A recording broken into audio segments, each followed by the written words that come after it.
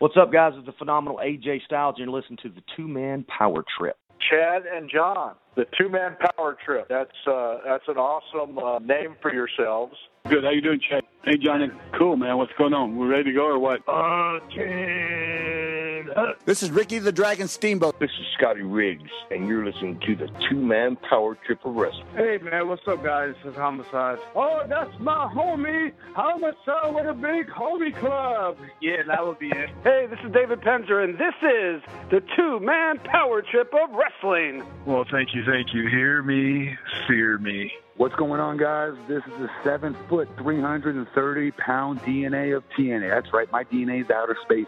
And you're listening to the Two-Man Power Trip of professional wrestling. You know, I don't do many wrestling shows anymore, probably because I'm a bit ignorant. You guys probably know 10 times more than I do. Great talking to you guys. It's been your pleasure.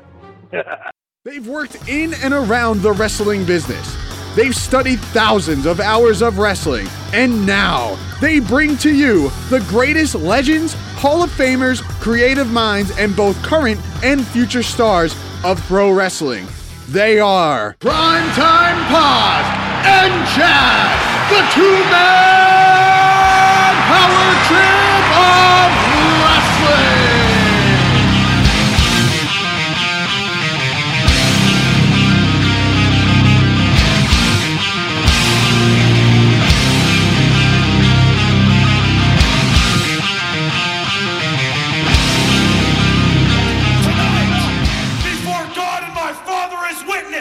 I declare myself, the franchise, as the new ECW Heavyweight Champion of the World!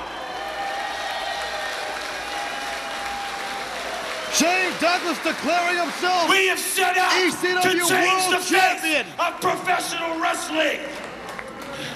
So tonight, let the new era begin.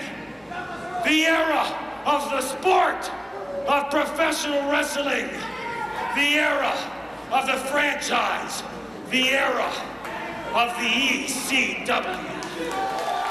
This is the Two-Man Power Trip of Wrestling, brought to you today and powered by Outer Limits Hot Sauce.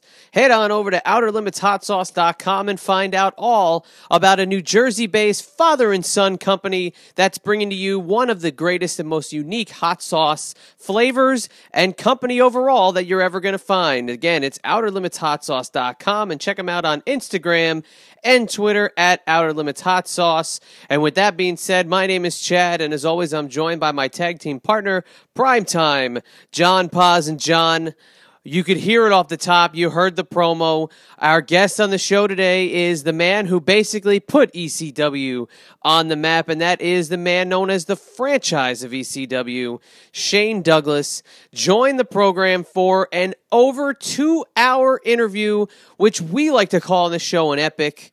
And I know you and I, we can throw this back and forth as much as we want, and we can preview what you're about to hear, but we're going to keep it short and sweet because, John, there's nothing that we're going to say that Shane Douglas didn't cover. And if you're a fan of Shane Douglas and you're a follower of his career, you're in store for possibly one of the greatest interviews I think he's ever done. And I am not just saying that because it's on the Two-Man Power Trip of Wrestling. But John, quickly, just give me your thoughts on what it means to have Shane Douglas on our show, and of course continue our epic series with a guy like Shane Douglas and what that means to us. But also, before you throw it to the interview, hit him with a little Two-Man Power Trip of Wrestling business. Tell him a little bit more about Outer Limits Hot Sauce, and get it on over to possibly one of our best interviews we've ever done with the franchise, Shane Douglas. What an honor it was to get the franchise on the show, and I'm going to keep this one short and sweet because we got a tremendously great, a long, epic interview today with the franchise, Shane Douglas, and I absolutely loved every second of it, and so will you. We go through his whole career, get the career retrospective, WCW, WWF, ECW, and everything in between.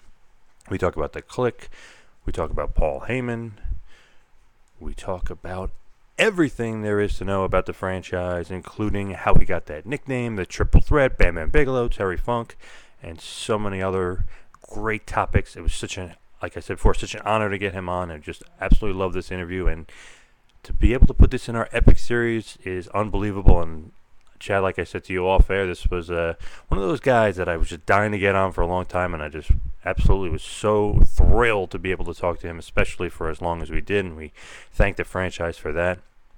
So, Chad, this was one of my favorites, and another one for the books.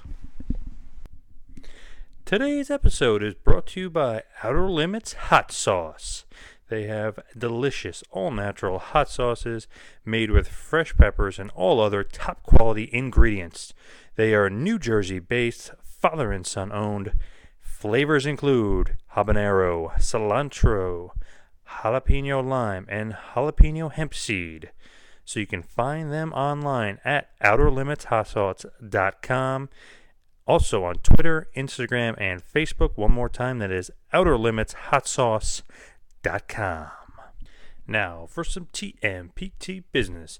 Like us on Facebook, follow us on Twitter at WrestlingPal and at 2Man Power Trip. Subscribe to us on YouTube. Also subscribe to us on iTunes, where you can check out the feed for prior great episodes with the late great American Dream Dusty Rhodes, Ricky the Dragon Steamboat, the legend Harley Race, the Lariat Stan Hansen, Jerry Jarrett, Jeff Jarrett, and so many more. Also, check out the website, tmptofwrestling.com. That is tmptofwrestling.com. You could also check us out on the I-95 Sports Network.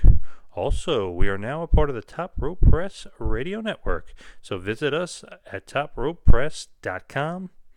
Now, for more information on booking Kevin Thorne, a.k.a. Mordecai, a.k.a. Kevin Fertig, please email us at bookings@tmptofwrestling.com. That is bookings@tmptofwrestling.com. Also, if you want to see Kevin Thorne's Pro Wrestling Tees store, you can check that out and become a member of the Bike Club. And now, without any further ado, the former WCW US Champion, the former WWF Intercontinental Champion, the former WCW two-time Tag Team Champion, the former NWA Champion, the former four-time ECW World Heavyweight Champion. He is the creator of the Triple Threat and the greatest wrestler in the history of ECW. He is the franchise, Shane Douglas. Please enjoy.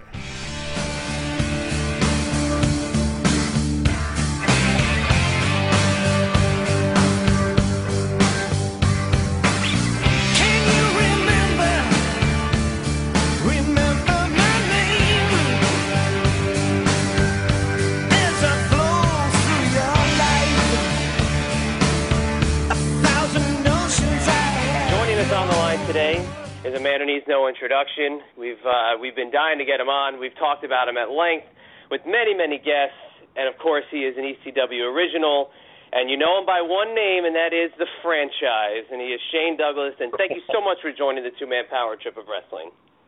Well, I'm glad we could finally get hooked up. You said we've been playing phone tag for quite a while to get this done. I'm just happy to get it done today, so good to be here.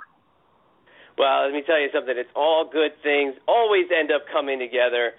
And, of course, when we have the franchise ready to go on our show, we know we're in for quite the fun trip. But, Shane, I want to just kind of start with kind of unfortunate and sad news, and kind of, it's a double-edged sword because we read such a touching thing that you had to write about the unfortunate passing about Axl Rotten. And as unfortunate as that we lost Axl, what you had to write about him was so nice. And you kind of brought to light the fact that, yes, we remember Axl Rotten for the Taipei death match and the glass taped to his fist, but at the end of the day, sometimes it's overlooked the performer that Axl actually was, and I was really impressed with how you put it to words. How was that, bringing those thoughts to, pen to paper or fingers to keyboard and reflecting on Axl's life and career? Well, Axl was first and foremost a friend and a colleague, and one that I respected as a worker in the ring. He was one of the guys that I knew, if I saw my name on the card tonight versus Axl Rotten, I knew I had a hell of a match on my hand, but it was going to be a hell of a good match. That Axl could more than uphold his end of the bargain in a good wrestling match. So often it's easy for us to digress. We all want to say, the guy deserved what he got, and whatever else. And there's some validity to that. I mean, at the end of the day, we're each responsible for ourselves, or at least that's the way the world used to operate. I'm not so sure anymore today, but Axel, I look at it from the perspective of having been through that. Axel Rotten had worked to overcome his demons. He'd been through rehab how many times?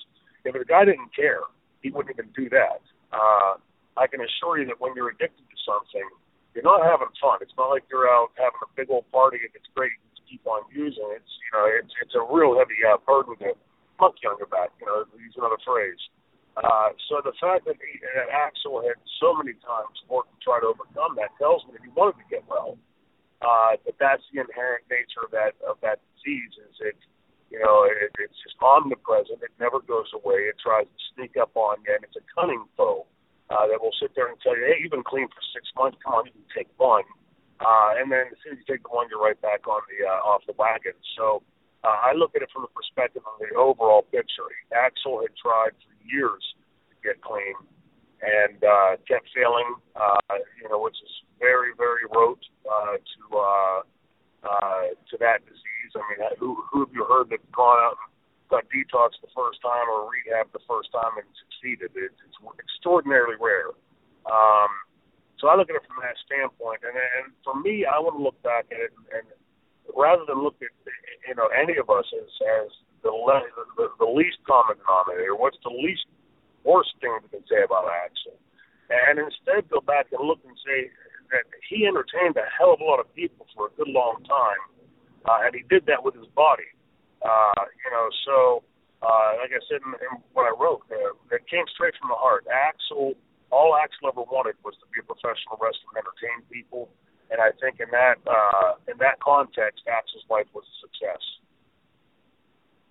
Yeah, definitely. And, and you've been very open with your past transgressions and some of the things that you had to go through personally with some substance abuse. But, the thing that I find really cool, and you've said this as well in the past, is having to do with the collection of folks that were in ECW. And you throw Axel Rotten into that discussion of the fact that you had the guys that, Vince McMahon didn't want to, push, saying either they're too small or they're too this or too that, or Eric Bischoff couldn't use a guy, like a Sabu because maybe he didn't translate well to that Turner audience. But you look at a guy like Axel Rotten and you look at ECW at the time, right place, right time, perfect fit. And when you look at him, do you kind of think he exemplifies what ECW was when it came to the performer?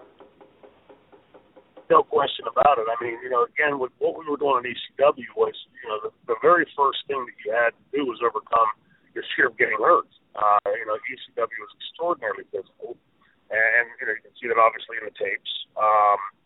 Axel did that above and beyond. The Axels, the New Jacks, the Sandman, Terry Funks, the Sabus. I mean, those guys went out and really gave ECW its flavor. That this is what ECW was going to be, and clearly in watching those, you can see that this was something different than Saturday morning wrestling or even Saturday evening TBS wrestling. It was something vastly different, and that started with the physicality of it. And to do that, there's no smoke and mirrors, and there's no trickery to what you're seeing. The guys are beating the hell out of each other, and so Axel certainly personified what ECW is about and helped give it its flavor.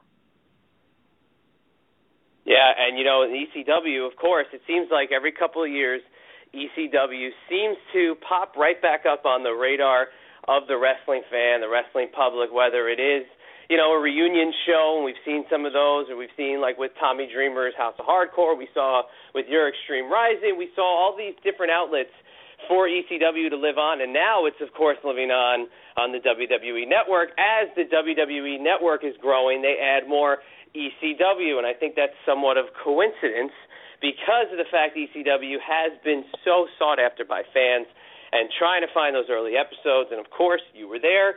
What do you think about the WWE Network model and being something that all that old footage from all these different companies is now making its way into the fingertips of the average fan, and they can pull up Shane Douglas's ECW debut and an amazing in-ring promo with Paul Lee and Todd Gordon. We can go look at that right now, but as a performer, and you look at that model, what's your take on the WWE Network and how the performer may not be getting some of the, some of the benefits that they should from a model such as the WWE Network? Well, there's two ends of this compendium. The one end is the amazement at the technology that, when I was a kid, black and white television with rabbit ears and, standing with one foot in the air and, moving around to try to get the right signal, to where now my son can pull up on his smartphone, WWE content or historical content or his favorite music video or some video game. To me, it's astounding, the technology. And I think that the positive of that is it's made all of us present and accounted for to young kids. I can't tell you in the last couple of years how many 8, 9, 10-year-old kids have come to me and said, "Hey, you're my favorite wrestler. I've seen you on the network or on YouTube or something." So all these new social medias and technologies like the network have kept us current, and brought us back at a time long past our age would allow. But that's the amazing part of it. Now, the other side of that compendium is that you have, somebody making an awful lot of money off of footage that we all had worked and tore our bodies to pieces to film and shoot originally. Nobody in 1982, 92, even 2002 could have conceived of the incredible technologies that are existing and coming into the market every day, and that's only going to speed up.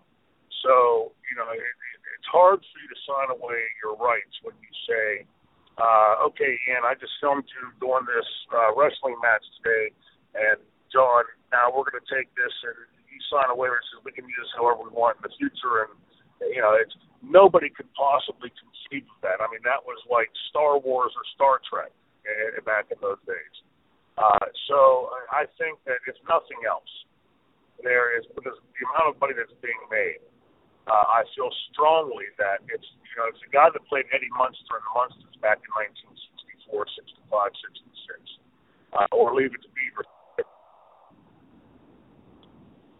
still get residual checks.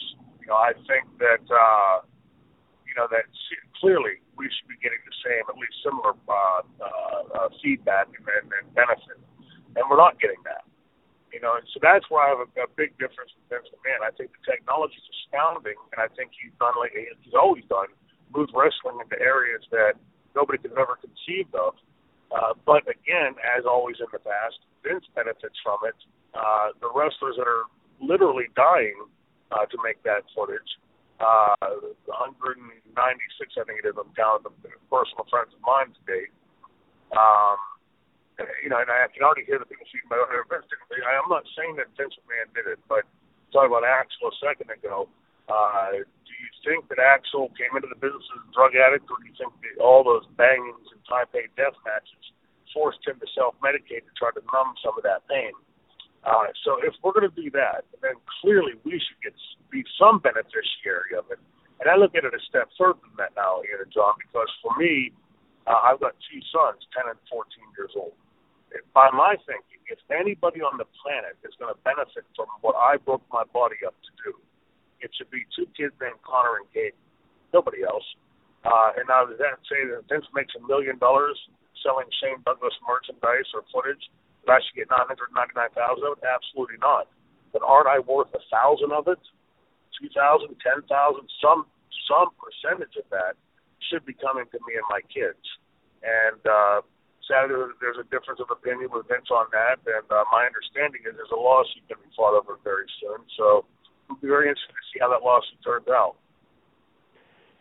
Oh yeah, without a doubt, and it's something that I think is just growing, and it's been talked about basically since the network model came about, and CM Punk was the first person to really, just kind of be like, well, what are we talking about here in terms of revenue if we're losing pay-per-view? And then when we had Kevin Thorne on, and of course, with all disclosure, Kevin Thorne is a great friend of us, but he made a great point that I think he was unfairly criticized for, in saying that just because maybe a couple iterations of his characters didn't get the long-lasting time maybe they should have on television, that why should he be asking for royalties? But he made a great point, and this is what I'd love to hear from you, because I know you've been on some bigger, quote, bigger shows than Thorne was that the network hosts, and that is the fact that when you guys signed those deals back in the day, okay, we're talking the 90s deals, late 90s, late 80s, however you want to look at it, there was a different market for merchandise. There was VHS. Then it moved into DVD. There was also pay-per-view buy rates. Then there's other merchandise sales.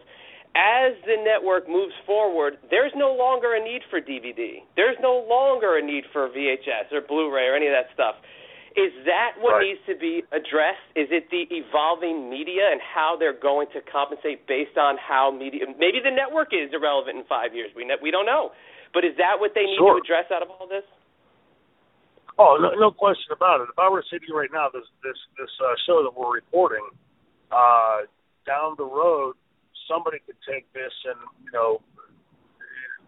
God knows what new technologies are going to be coming. I mean, I'm astounded at what I see now. Like, the other day my son pulled up something, I asked him a question, and 3 seconds later he had the answer, pulled it up on his phone. That would have taken me a Saturday afternoon at the library whenever I was his age to find. So it's astounding, the technology. And technology, I've read someplace one time that it takes technology half as much time to double. So if it takes 1,000 years to double the first time, it's 500, then 250, 125, and so on.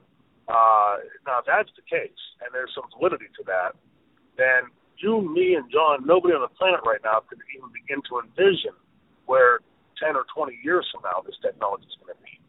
And, if you and John are doing this show and taking the time to create this product, shouldn't you garner some benefit from this product for some technology that 20 years ago you couldn't possibly conceive of or know of? And it clearly needs to be addressed. It's clearly a part of the equation. But, when I was wrestling, you said like DVDs and all that, pay-per-views. So a lot of my career, I preceded the pay-per-view era. That started during my career. And for the most part, it was selling 8x10s and possibly T-shirts. At a show to however many hundreds or thousands fans that were there. So now you're talking about a worldwide audience of 7 billion people that could literally get on the smartphone someplace or a computer and download some video content on an OTT network. OTT, I don't even know what the letters stand for. I just, I've seen a lot of documents and stuff. So, how could I possibly have conceived of that when I was much younger and much dumber than I am now? Not that I'm a razor-sharp fool now, but, you look at that and you say that, clearly this has gone leaps and bounds beyond what any wrestler could have conceived of, or any human being at that time. The idea of the iPod when it was first introduced was that people scoffed at it. They thought Jobs was an idiot. Like, he's crazy. He doesn't know what he's talking about. And yet he changed humankind with that. So, what's the next Steve Jobs going to conceive of and create in 20 years? Now, that said, I'll follow up with that. I believe that Vince McMahon, because he does own those libraries, and he has taken the risk on as the businessman to build the network and everything else, Vince should profit from that and probably profit the lion's share of it. But, again, I can't just go out on a street corner and start selling, copies of this show or, copies of the WWE pay-per-view or whatever without getting slapped with a cease and desist immediately. Clearly, in using somebody's face and likeness and voice and their skill, let's not forget their skill in this sport, to profit from financially. Obviously, there should be some sort of formula to come up with what is a fair price for that. I don't know. That's another argument for another day. But no question in my mind that I believe that anybody's footage that's used on that network or in any way to make money should profit to some degree from that. Absolutely, and it's funny when you look at the network in itself and you think of all those popular things that they put on there. One of the most popular things, of course, is ECW and their extensive ECW library, and you can't really mention ECW without naming its most popular and, quite frankly, the best star that they ever had, and that's you, the franchise Shane Douglas, 4-time world champion, everything else. But one thing I got to ask about the franchises, how did that nickname actually come about with you? Because, it's so fitting and goes so perfectly with your character. Well, it stuck, thank God, after all these years.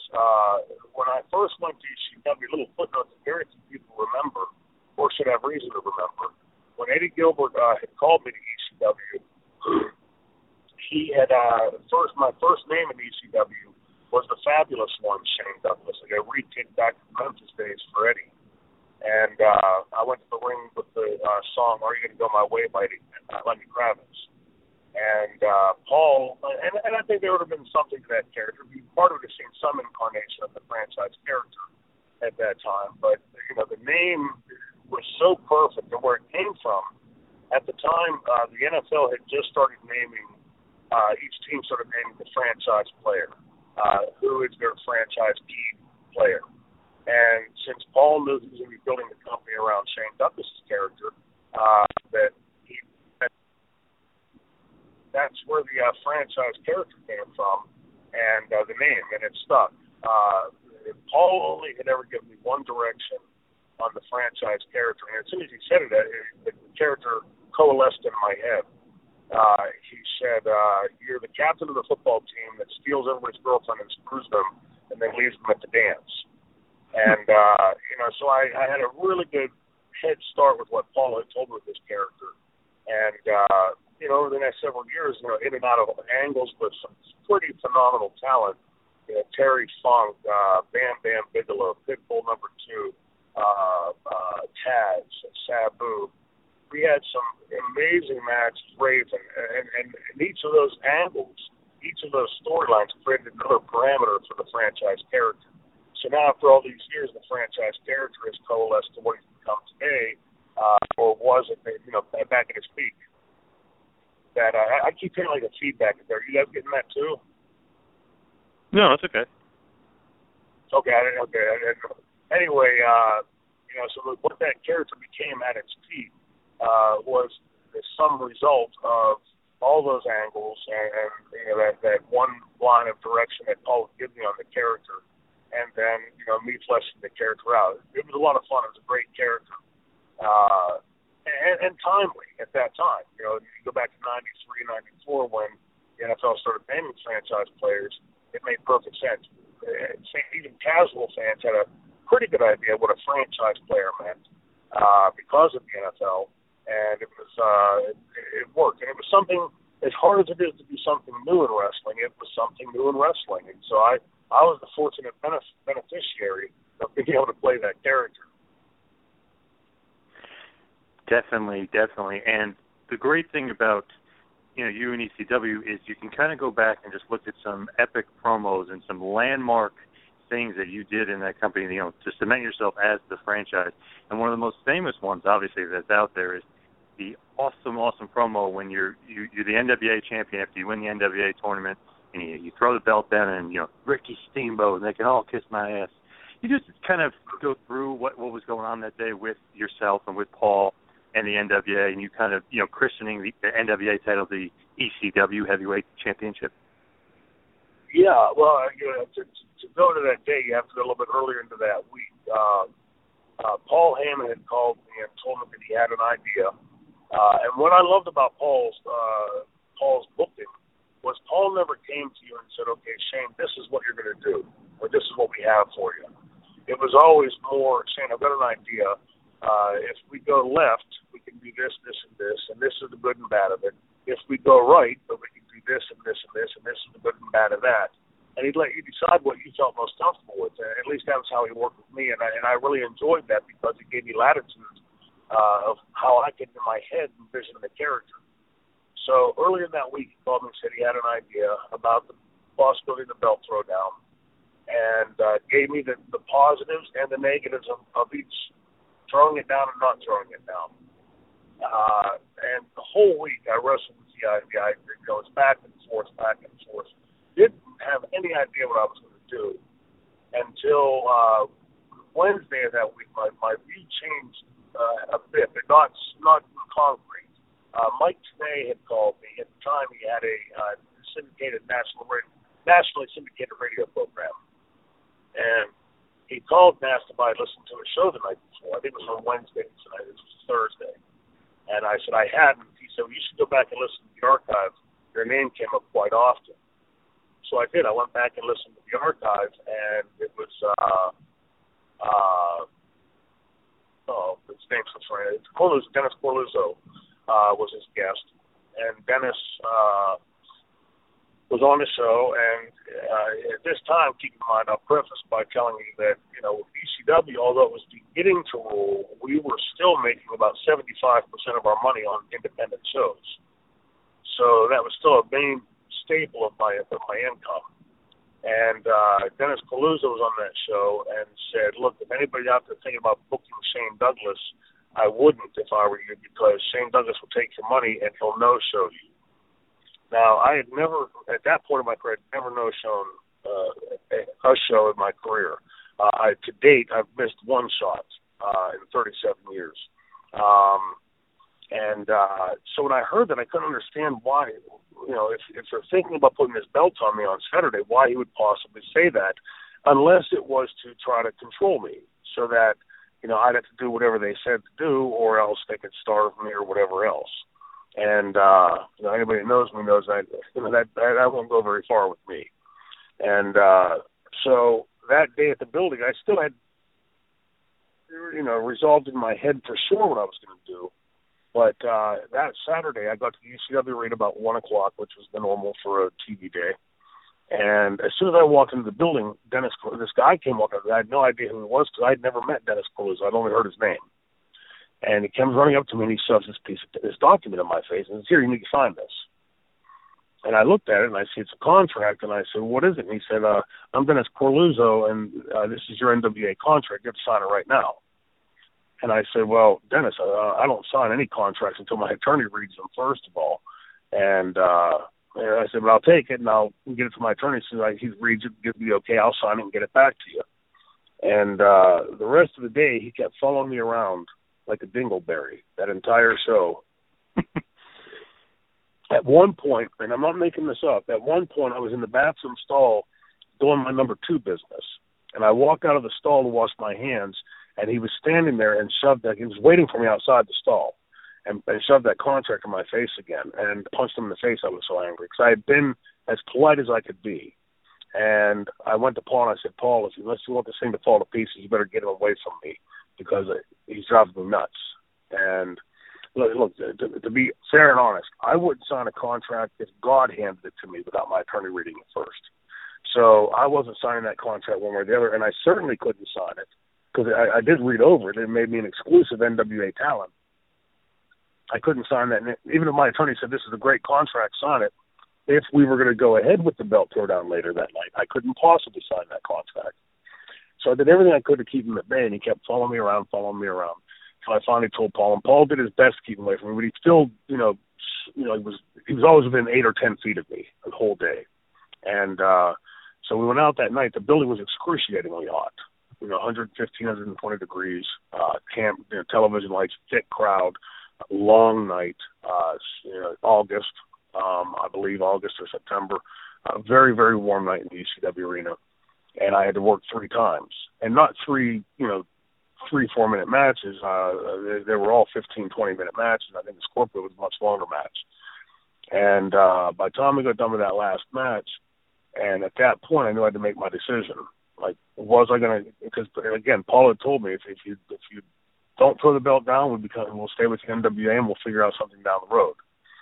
So at that moment when I stop and I look up and I say, here we go, Dad. Nothing was scripted. Paul gave me no lines of what to say. I had not pre-planned out any comments. It was, literally done on the fly. Because, and that's if you watch closely, I couldn't, nor would I ever go out remembering a bunch of things to say, because then it becomes very canned and contrived. So if you listen, I'm spitting out the names that I can come up with on the top of my head, and then the fans in the audience start throwing additional names, and I start incorporating those names into the promo. And I looked over. If you watch my eyeballs or my head, you'll see I look over. Corluzzo was sitting at a table which would be camera left, towards the hard camera front side of the ring, my left on stage, in the ring. And he's sitting at the table with Todd Gordon and Bob Ortiz, our ring announcer. And as I'm looking around, I'm cutting this promo, I look over and I make eye contact with Corluzzo, and all I could see was him on Mike Tenay's show telling people not to book me, that I would steal their money and rip them off. And then him following me around all day, including outside the crapper stall with that contract. And that's when, like, in my head it popped, and that's why I said, "Here we go, Dad." You know, because at least, like, this was my dad used to always tell me when I was a kid, and I never knew what the hell he was talking about. My dad's really weird. He says weird stuff. He would say, "Son, you can walk with your feet on the ground like everybody else. You can soar with the eagles." And I never knew what he meant by that. At that moment when I said that, I finally understood what my dad was telling me all those years. And you know, the promo, thank God, worked, because, you know, it's easy to look back in hindsight now and thank God it did work. But what if it hadn't worked? You know, it could have quite seriously damaged my career. My biggest concern with the whole angle was I didn't want any of those people I mentioned, or anybody that had ever carried that belt, to think that I was, you know, shitting on their legacy, because I respect every one of those guys, Flair included. You know, so for me, that was the only linchpin to me. The only thing that really caused me any concern over the angle was I didn't want any of those people to think that, you know, that I was in any way demeaning their accomplishments or their status with that belt, because I certainly didn't mean that. And that's why I threw the line in, you know, the company that died, RIP, 7 years ago. And that was thrown in there by design. Not that I'd pre-planned it, but I wanted them to understand that there was something in my head that was breaking this NWA from the NWA that they had represented. Definitely, and that was one of those awesome, memorable promos that you'll never forget, and it went perfect with Paul Heyman's vision of ECW, if you think about it, because, you know, it's kind of a renegade thing to do. You know, you guys are rebels, you're throwing down the belt, you're creating your own belt, kind of creating your own separate promotion away from the NWA, so it went perfectly. But you mentioned Ric Flair for a second there, and obviously the triple threat is kind of a knock on the Horseman, because what you can do with 4 guys, hey, triple threat, I can do with 3. So right. What's the legitimate beef with you and Ric Flair? Is there real heat there? Like, or you know, did you really hate Flair, or was that, you know, that part of the franchise character? Well, I never hated Flair. You know, to me, hate's a strong word. I think it gets thrown around way too cavalierly today.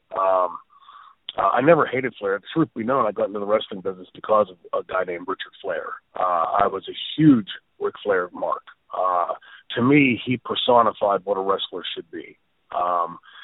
Not the guy that goes out and gets a tackle and no-sells it and then you slam each other and look at each other. And that was never wrestling to me. You go back and you watch Flair back in the day, and you see the chain wrestling and the takedowns and all the while he's doing this, he's holding his own, but he's also elevating the guy he's working with.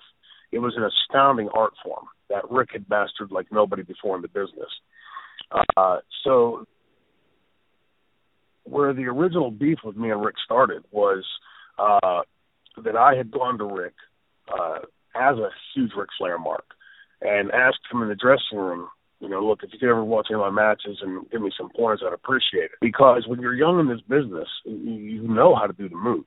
I mean, every kid that's ever gone to a wrestling school or been trained by a professional knows how to do the moves. The difference is when to do them, when not to do them. I think it's a big difference with the business today to back then, telling a story. And so I just wanted Rick to give me some feedback. And I certainly didn't want him to tell me I was the greatest wrestler he ever saw.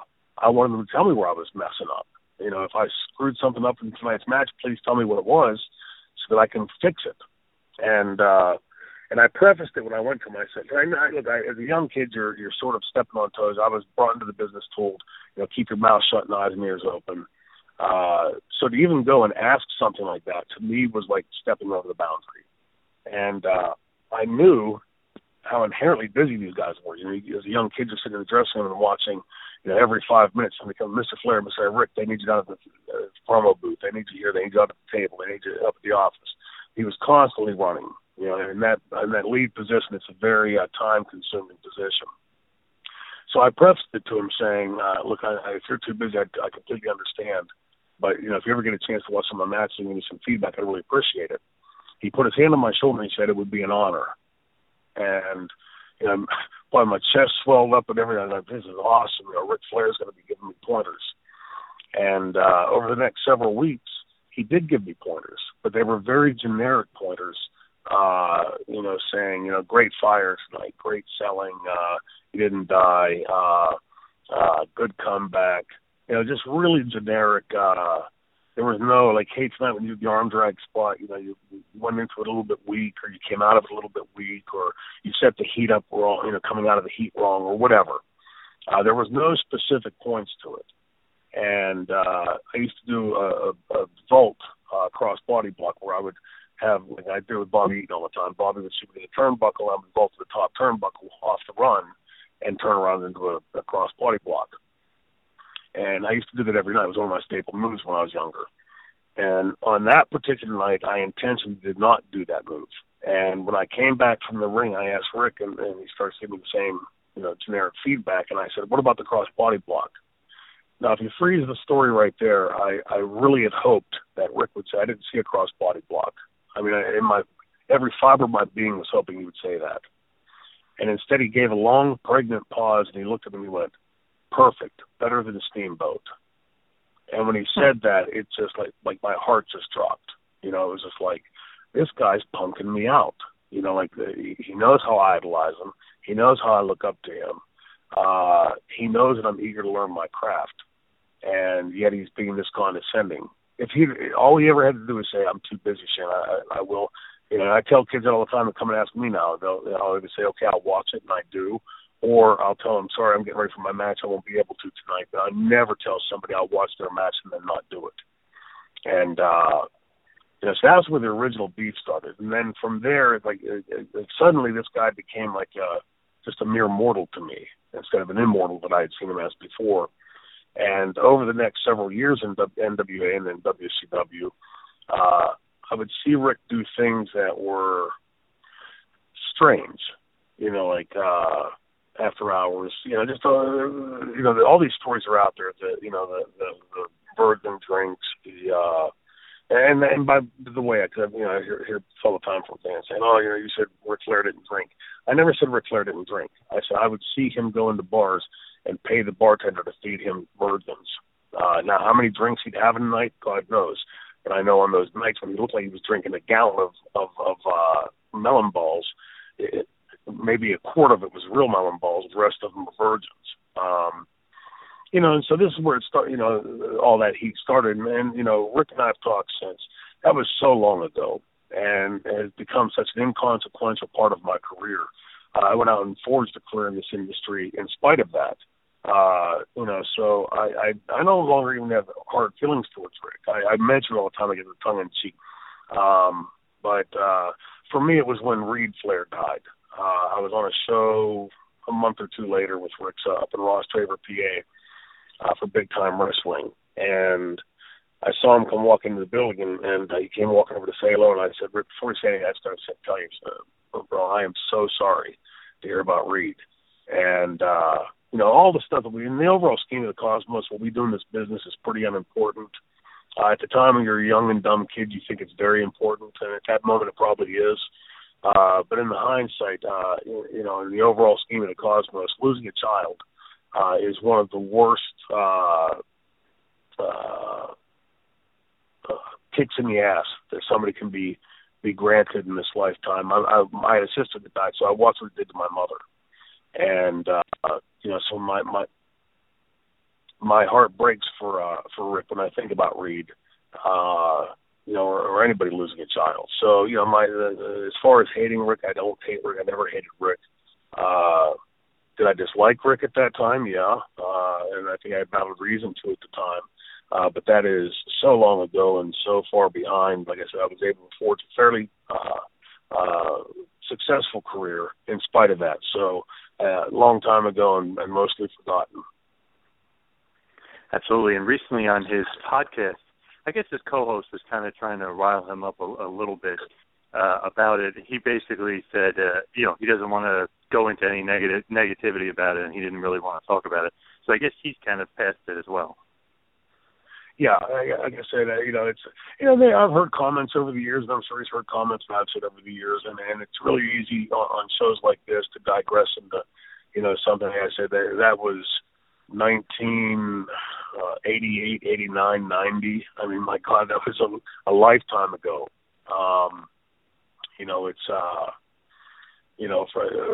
Do I think that Ric Flair and I will ever be best friends and sending Christmas cards to each other? I don't see that happening either, but I've always had a world of respect for Ric's abilities, and I would hope that at some point that Ric would have acknowledged that, I was able to have done something in the business as well. Because when you get to this age, it really is more about that.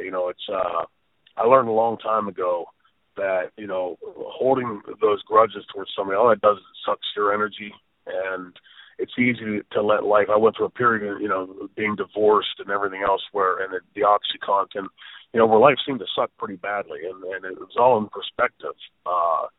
Once I made the conscious decision to say, I'm not going to allow my life to be lived like this anymore, and look for something else, something better. And part of it was letting that stuff go. All you're doing is sucking your own energy. You're not hurting them at all, and you're sucking your energy. So who you're hurting, and so like I said, water under the bridge to me, and just a footnote in my career.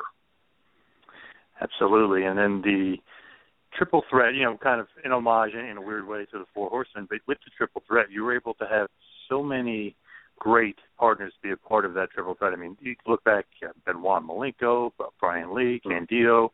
Probably my favorite one was you and Bam Bam and Candido. So just awesome looking back at the triple threat. But do you have a favorite kind of incarnation of triple threat, or is each one special to you in its own way? To me, the original stands out in my head because it was, at that time, ECW was still just a fledgling company. And I knew that every great wrestling show I'd ever watched always had a strong stable of heels, whether it was the Four Horsemen or Humperdinck Stable or, the Freebirds. There were always some group of heels that just were able to run roughshod over the territory. And they became so heinous that you had to love them because they were so good. And I knew that if ECW was going to be successful, we would also have to have that kind of a stable. And the triple threat had been something that name had kicked around in my head for some time. Back in that day, everyone was holding four fingers up, and it just seemed like a stable should have four people because it was so iconic. With the original Four Horsemen and through their big incarnations of the Horsemen. That's where the idea. And I took it to Paul when Benoit and Malenko came in because they were so astounding in the ring. And I thought, you put three pretty accomplished wrestlers that can go in the ring, and you make us heels, you allow us to run roughshod over this. It's going to garner heat, and we'll give ECW that staple, necessary heel stable that would be able to be built around. And sadly, they left very shortly after we started that. In fact, I don't believe that I've only ever seen two pictures of the three of us together. Strangely enough. If there's more out there and anybody has them, please email them to me, because there's a picture of the three of us outside of a television studio where we went to do an interview in Florida, and there's another one of us, I think, at the ECW arena in the locker room, and that's the only two pictures I've ever seen of the three of us together. But that one sticks out in my head because it was the beginning of the triple threat, and I've always been huge admirers and fans of Dean Malenko's and Chris Benoit's work. So, that sticks out in my head. And plus, they were dear friends, so it was a lot of fun for the short while that we did it. Then when they left, we had to come up with some other incarnations to try to put this thing together because Paul loved the idea, as did I. And that's where Brian Lee came in, and then Candido. And then after Brian left, Bam Bam Bigelow stepped into it. And it was just a perfect fit. The three of us, as far as time and all that, me, Bam Bam, and Chris, I believe it's the incarnation that everybody believes when they say the phrase triple threat. For me, it was a blessing because, like I heard somebody say one time, you can hardly say you're a genius if you fall into a pile of shit and come out with a golden horseshoe that you find in there. For me, standing next to Bam Bam Bigelow and Chris Candido, two guys that I believe are the best big man and probably the best technician in the history of our business, standing next to them as the mouthpiece was easy. I could sell that all day long. So, but more than that, we weren't just co-workers. We were friends. We traveled together constantly. I still, in my head, think of Bam Bam as my big brother and Chris as my little brother, in large part because Bammer used to always call me. The only two people on the planet that called me my shoot name, Troy, were Bam Bam Bigelow and my mother. My ex-wife called me Shane. So, in fact, Bill Townsend, asked me early on in this relationship, he said, what do you like to be called, Troy or Shane? And I said, well, might as well keep it standard and keep it simple. I said, everybody calls me Shane, so, Troy's sort of become like a forgotten name around my house. But Scott was, and Chris both, they were just damn good guys. And I think part of the reason they stand out in my memory so much, not just because we worked together and we had such great times together, but because the time that I was in the business, I saw the worst of a lot of people, the backstabbing and the politicking and all that. And Chris and Bam Bam were two guys that I knew always had my back, and I had theirs. It wasn't a question. You didn't think, did you or didn't you? You knew it. And I will forever cherish the fact that I had that relationship with those guys. They were phenomenal workers and even better human beings. And it was even cool to throw it in there when you and Bam, you're together, then you split up and you have your feud, and then you have that big kind of, he wins the title from you and you can win it back in November to Remember in 97, but that was like a huge kind of blow off to that feud, and then he kind of joins back with the triple threat. But thinking about November to Remember 97 in Pittsburgh, it was huge crowd. I think it was possibly the biggest crowd in ECW history, and I believe that's, a testament to you and what you were able to do, and it kind of being your hometown there. Do you remember that match, very fondly as I do? Because I just remember loving that match and loving the finish. Yeah, I have very fond memories and vivid memories of that match. Bam Bam and I knew that, that this was going to be a make or break night for ECW. And thankfully, in hindsight, it was a make night for ECW. It was the first time in ECW history that a legit 5,000, I think it was 5,186 people. We turned about 3,500 people away. We had no idea. See, in those days, we had no way of gauging who was going to show up at the door. We could gauge to a certain degree because of pre-sales on, say, Ticketmaster or even at the venue. But there was no guarantee. And when we showed up at the building, when I showed up at the building that night, it was only about 5-6 miles from my house, there was a line of people, about 6 people wide, that wrapped all the way around the outside of the venue and then up the stairs and all the way across the parking lot. It was I had never seen a crowd like that anywhere near that for ECW. And had we known that, we could have, that college campus had like another building that we could have put a closed circuit television or something. But had we done that, it would have been close to 9,000 people for that show, because we turned legitimately 3,500 away. But when we got there, Sabu had brought his Winnebago. I don't know if it was a Winnebago brand, but, big, long driving camper. And because I was promoter of the show, co-promoter, me and Cody Michaels were promoting it,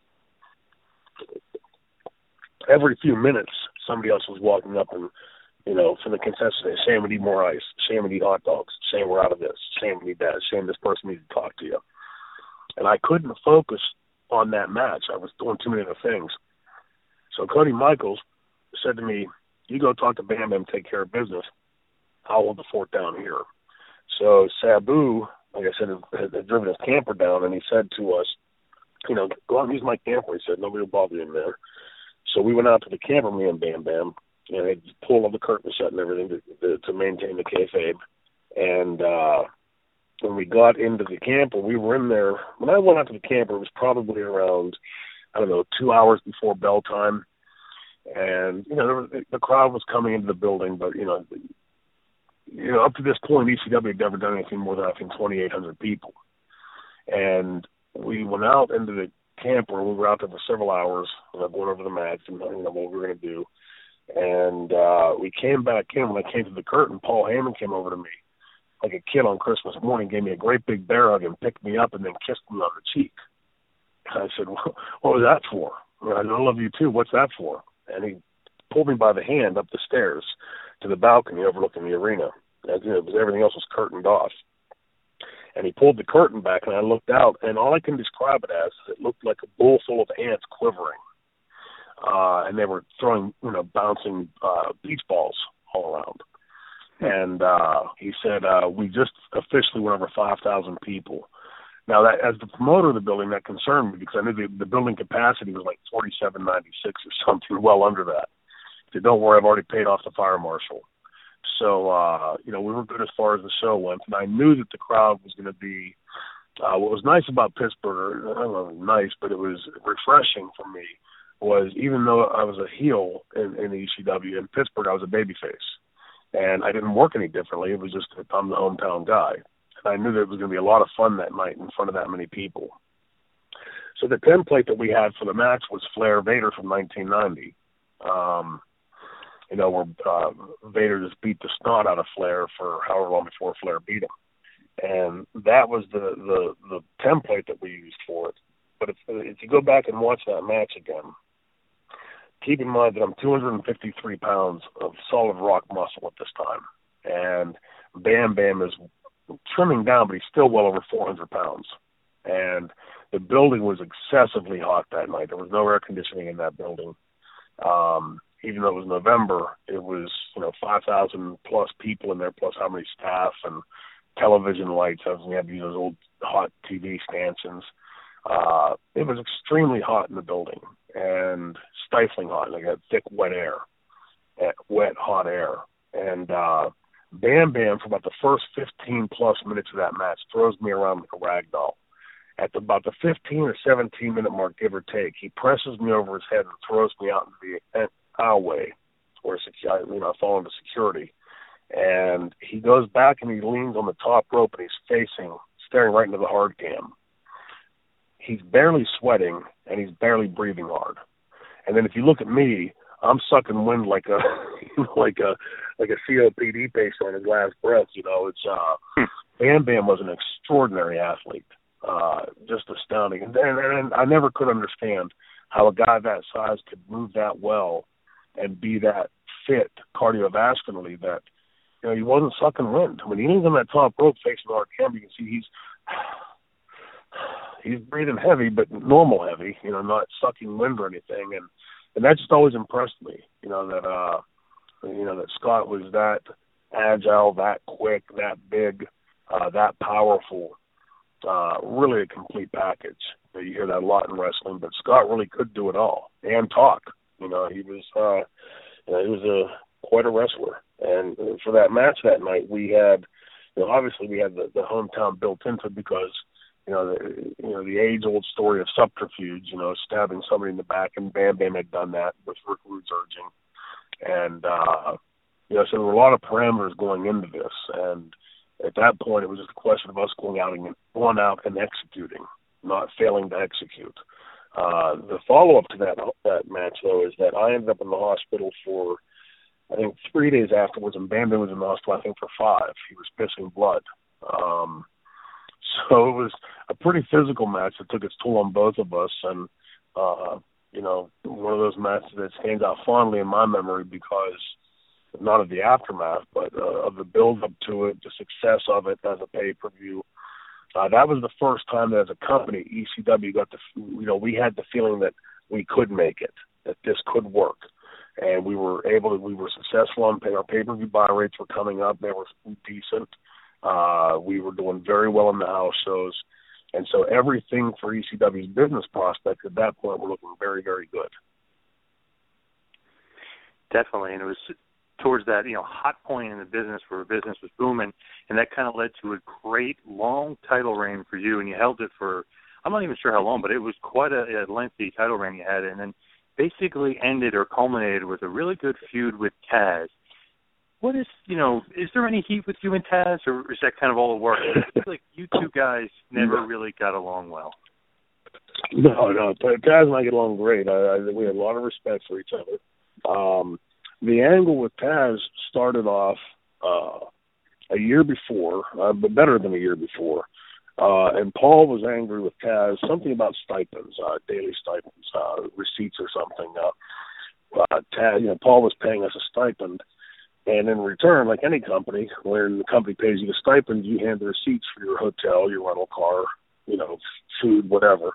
And so the company pays you, and then they get to write the receipt off. Well, I guess Taz wanted to do both, and there was some argument with him and Paul about who got the receipts, and Paul was really upset that Taz wouldn't give him his receipts. And that's where the idea of the angle started, and Paul had told me from the beginning that this would be the first job that Taz does.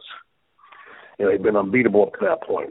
So the whole build-up of me backpedaling from him for over a year and, having him pin me for the TV title in under 3 minutes and all of that, those are things that I would have never done had I thought that Taz was going over. Because as a heel, you have to be able to maintain your heat. If you don't maintain the heat, then you can't draw money.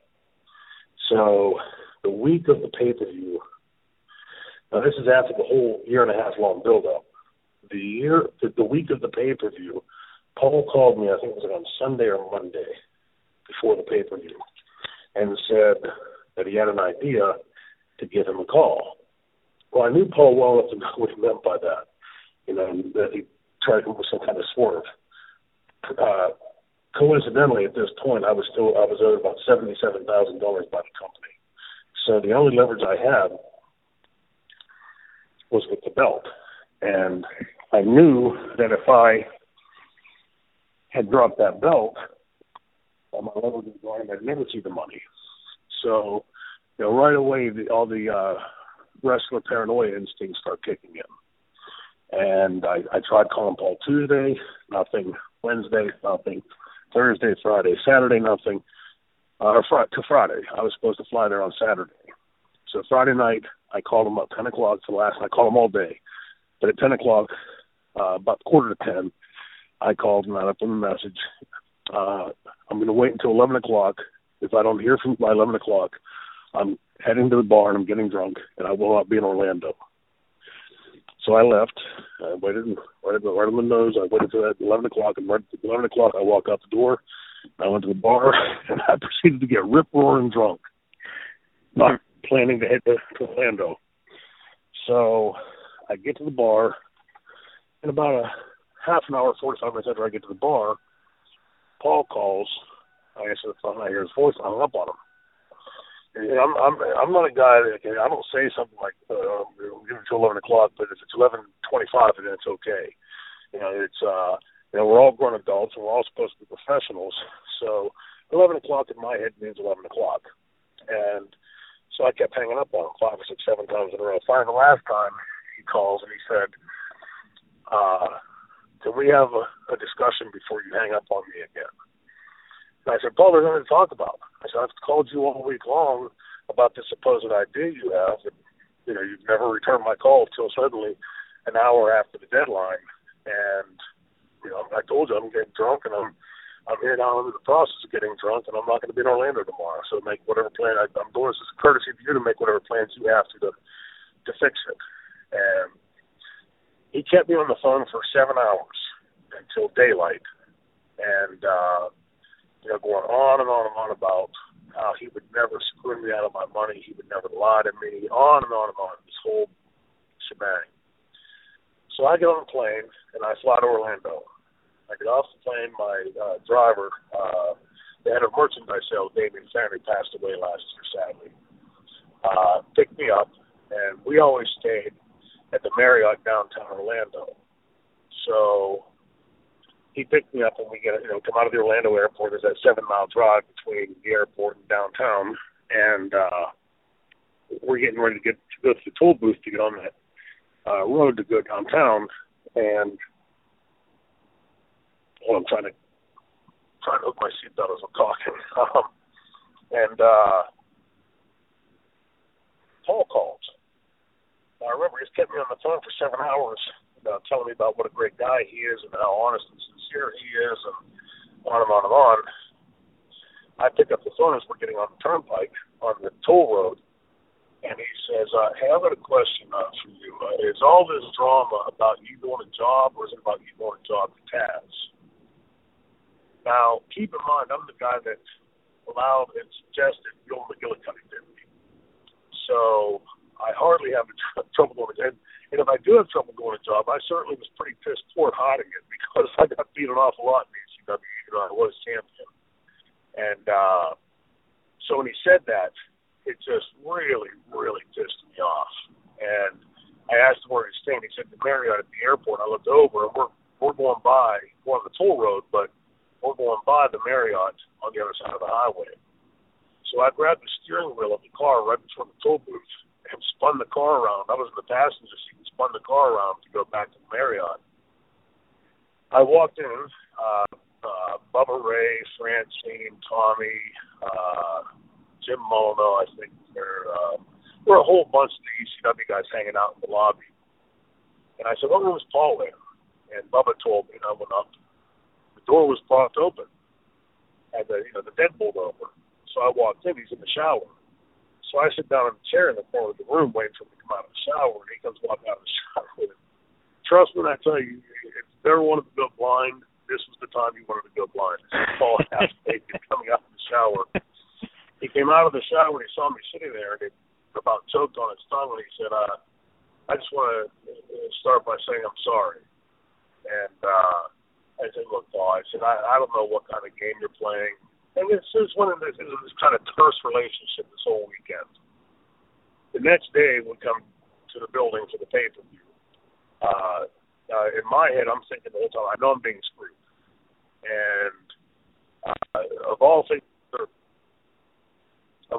I deserve from ECW, that wasn't one of them. You know, I had been very vocal about the other companies. I had put ECW on the pedestal, meaning I burned bridges with the other companies, I thought. And, it really half killed myself physically in the ring. 3 days after I had that major elbow surgery, I'm in the ring in a cast, getting German suplexed by Taz. My doctor, when he saw that, about had a fit. He said, what the hell's wrong with me? You know, and that was the stuff that I would do for ECW. Not that I deserve a medal for that, far from it, but nor do I deserve to get screwed or lied to for it. And so when it came time to get to the building that day, I was sitting in the car. I physically, my body wouldn't allow itself to get out of the car. Like every time I'd start, it would just stop. You know, so I sat in the car for it seemed like a couple hours.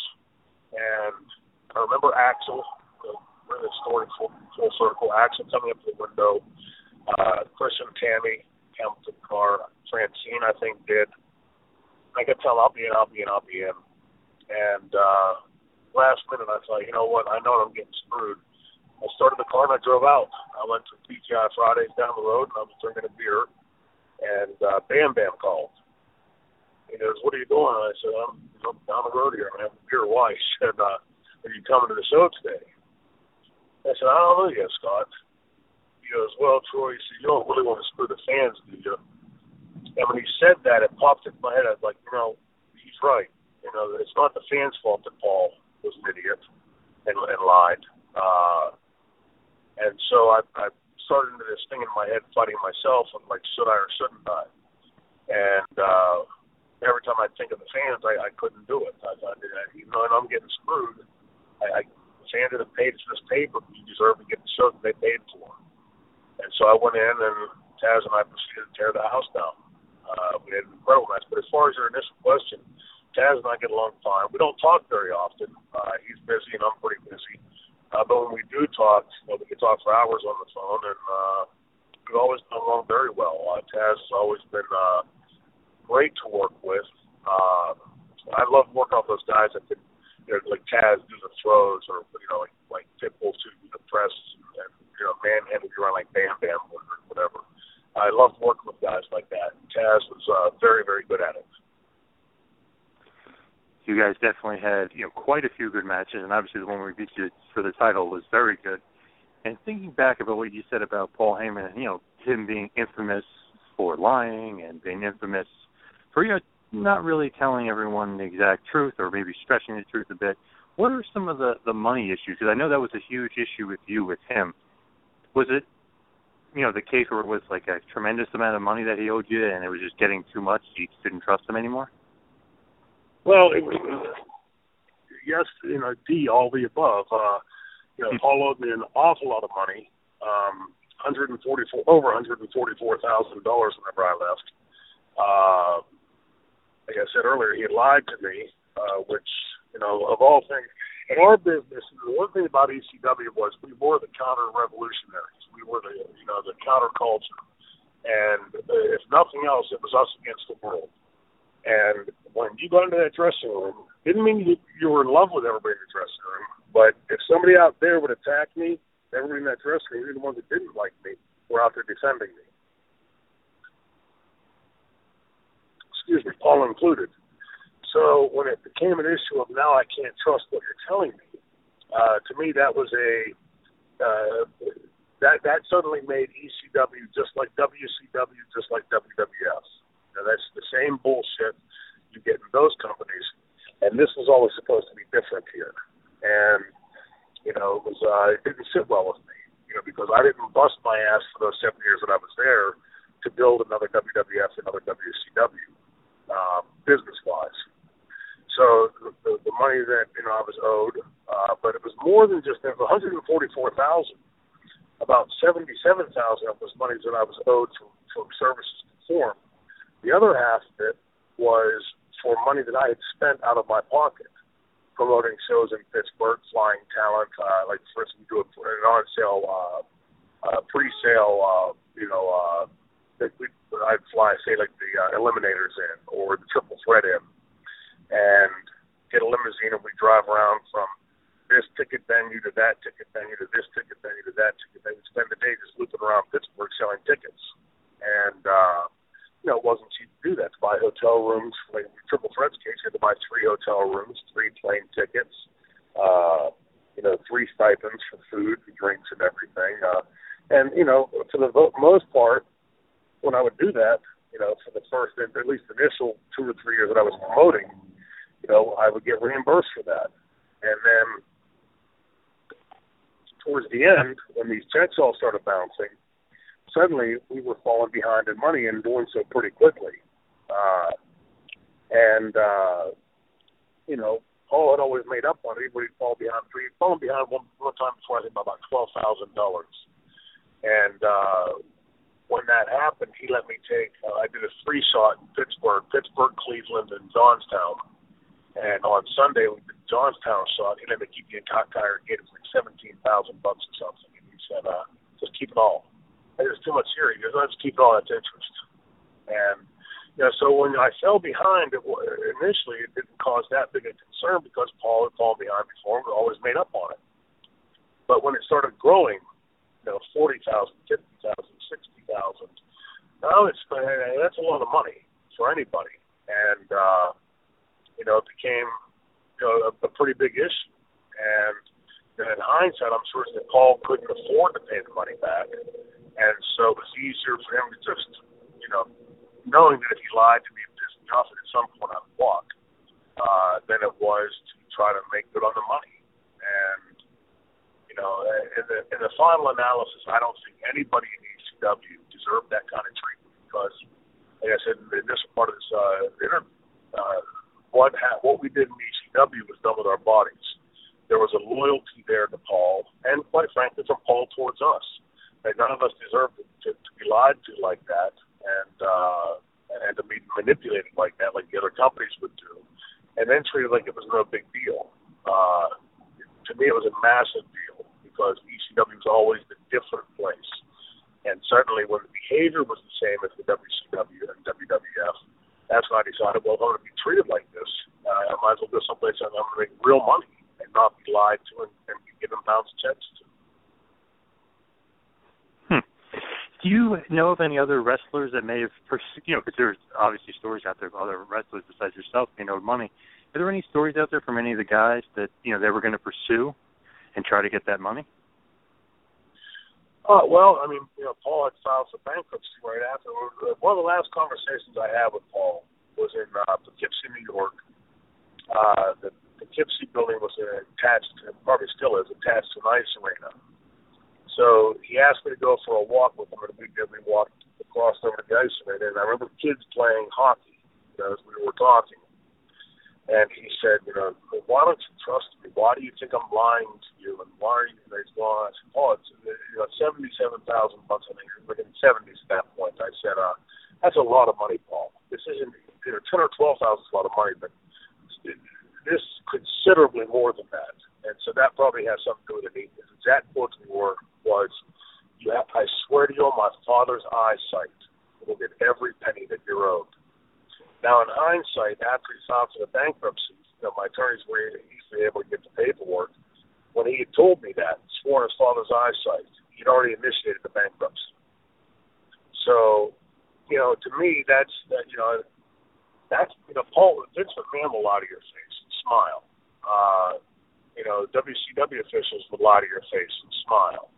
And the difference was you were getting big paychecks in those places back then. So to me, as much as I never wanted to leave ECW in the first place, or certainly in the end. So when it became to me the same as all the other places, just bounce checks on top of it, that made it a very easy decision for me.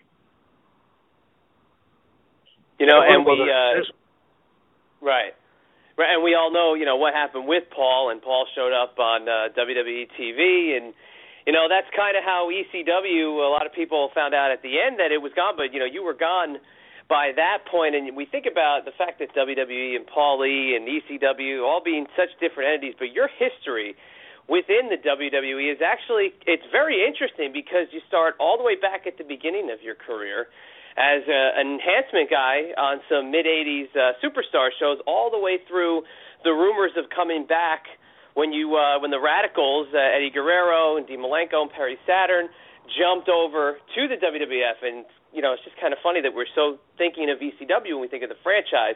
But when you think about your early time in the business and being an enhancement guy looking back, what are some of your fond memories of that time and such an interesting era in the business?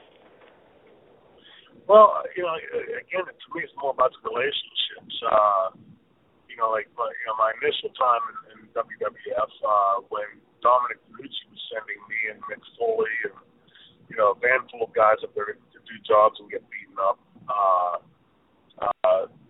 As crazy as it sounds, I look back on that very fondly now because it was, even though it's a very demeaning position, you walk out in front of 16, 17, 18,000 people, and they know because they don't know who you are, you're getting your ass kicked, and get thrown around. As soon as you walk to that curtain, you're a piece of shit. You're going to get your ass, yelling and stuff like that. It's hard to handle. You keep your boys and you go out and you do your job. Do what you have to do. But to me, it wasn't about that. It was about, I think more of that time of being in the van, me and Mick and all the guys, cutting up these young kids to get to make it in the business, hungry to make it in the business. Then jumping forward to 1990 when I went there, when I left WCW to go to WWF. I was just a mid-card guy then. I wasn't being pushed to the moon or anything. But Vince had conceived of the idea. He wanted to see if he could create a legitimate rock star, a Bon Jovi-style rock star.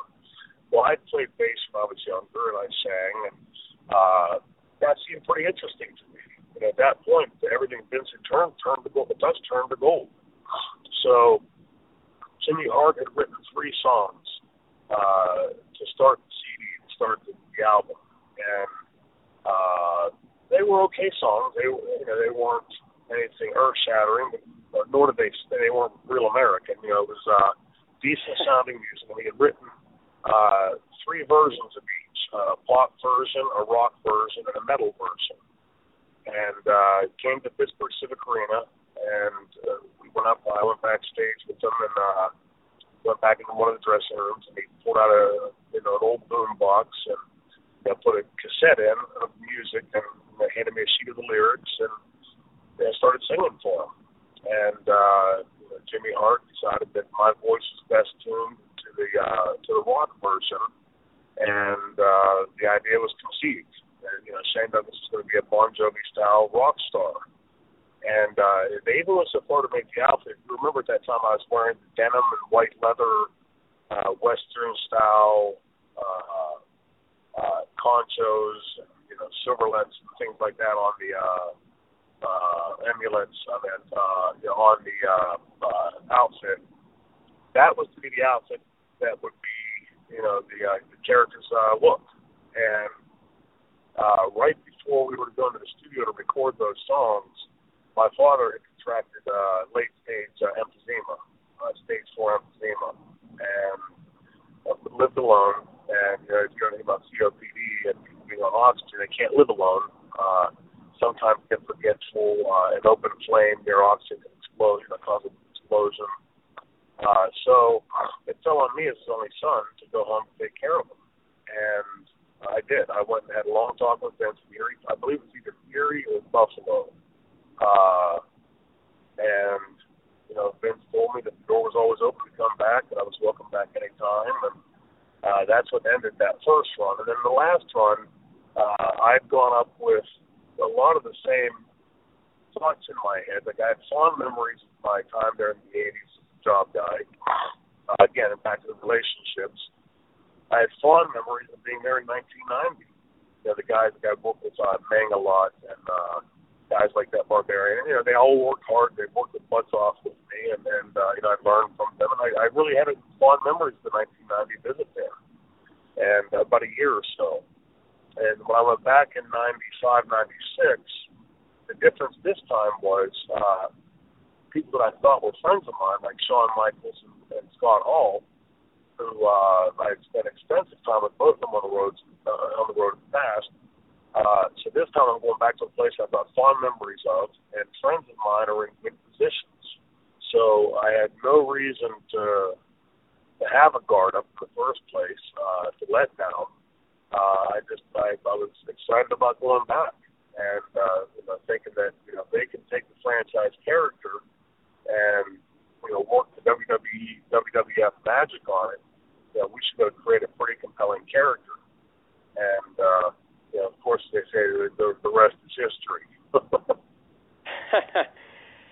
Yeah. Oh my gosh, history without a doubt. And I hate to keep harping on different, segmented feuds that have come up throughout the years, but it's seemingly even bigger than I think the Ric Flair feud is that people want to pit the Clique against Shane Douglas, and obviously the Clique ran pretty much, quote, the WWF in that mid-90s period. But, there's a couple stories that you've told about, things that kind of set you just like in a questionable mind frame, with these guys. Like, what are they doing to not only just this company, but like what are they wanting to do, in terms of this business and letting the business grow, whether it's holding a guy back or maybe kind of, maybe giving him the old shaft in terms of getting booked by the territory. But, is there one instance in, particular that could really be the pinpoint where you were just like, I don't know what happened to this company. I don't know what happened to these guys running the show, but it just ain't going in the right direction. Yeah, very, very vividly I remember. We were in Montreal. I had been, for the first few months I was with WWF that last time, I was mainly a vignette character. I hadn't wrestled but on one or two shows. I think I did a run-in on one of the shows in Akron, Ohio. Just things like that, but I wasn't yet on the road full-time. The first week I was on the road full-time was a hellacious road trip from Pittsburgh to Toronto to St. Clair or something like that up in Wisconsin. There's really, really long road trips. And we ended up in Montreal, me, Justin Credible, Pete Flacco, and Christian Tammy traveling together. And we were staying at the Days Inn at the Montreal airport. And when I got to the building, this is like I said, the first week or so, I'm on the road full time. And the building's no longer there, the Molson Center. So we walk into the Molson Center, and as you walk down this like sloping ramp that went down to the right, sloping downward. And as you walk down this ramp, there were two dressing rooms about 15, 20 feet apart on the left-hand side. I went to walk into one of those rooms, and I think Deshaun grabbed him by the coat and said, you dress with us. And so I followed them down to the bottom of the ramp where the Zamboni machine was parked, and they walked around the Zamboni machine. On the other side of the door, this is where the Montreal Canadiens dressed. So I walk in there and I sit down. Again, keep in mind that these are guys that I've done, in 1990 when we were in WWF, I was in WWF. Me, Sean, Marty, and Dustin, we call ourselves the Four Amigos. Where you saw one of us, you saw all four of us. We traveled together, we trained together, we ate and drank together. Literally did everything together. And so I walk down and I open my bag up and I'm getting dressed. And right in front of me, Sean starts asking Kevin Nash what he's going to do that night. Now, the preface to this whole story is that Montreal had been down in a big way, the houses. And Carl Houlet, Pierre, at the time, was from Montreal. He had worked his butt off to get the house up. And the house was up considerably. It wasn't packed. It wasn't sold out. But I think it had gone from like 68,000 to 160,000. And the main event of the match that night was the local guy, him, Pierre, versus Kevin Nash for the belt. And the whole rest of the story is taken in context of what was said during this whole back and forth. So Sean said, Kevin, what are you going to do tonight? And Kevin said, well, Vince was kind of a hot finish, so you can have a return.